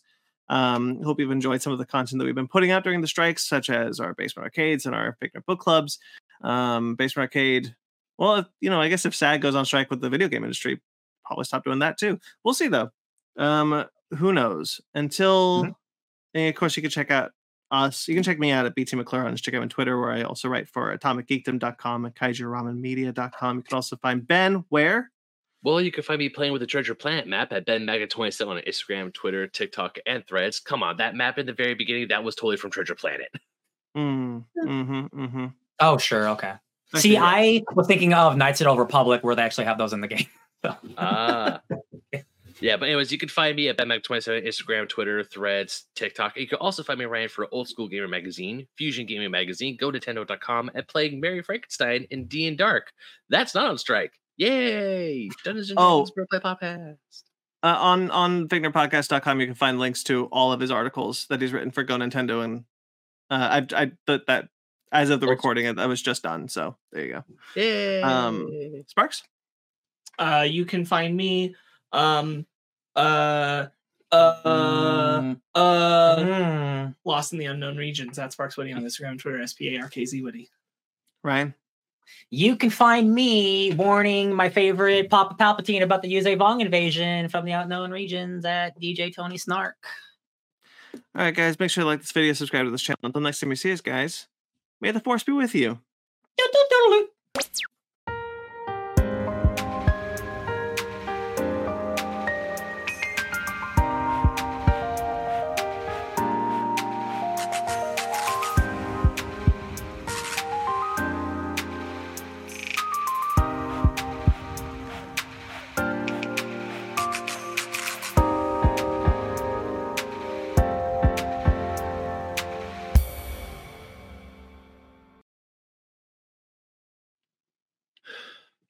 A long time ago, in a galaxy far, far away, the galactic civil war is over.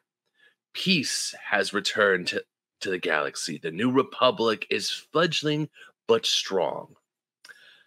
And a young Jedi by the name of Ahsoka Tano is trying to... No, I She's screwed older up. than us. I was gonna be like, No, keep going. Sorry, keep going. I screwed. No, let me start over. Also, I just realized, I realized I didn't put my headphones in, so I was like, wait. All right. Take two, baby. Take two. Sorry. I honestly thought you were gonna go a long time ago in a galaxy far, far away. Rebels happened. Yes.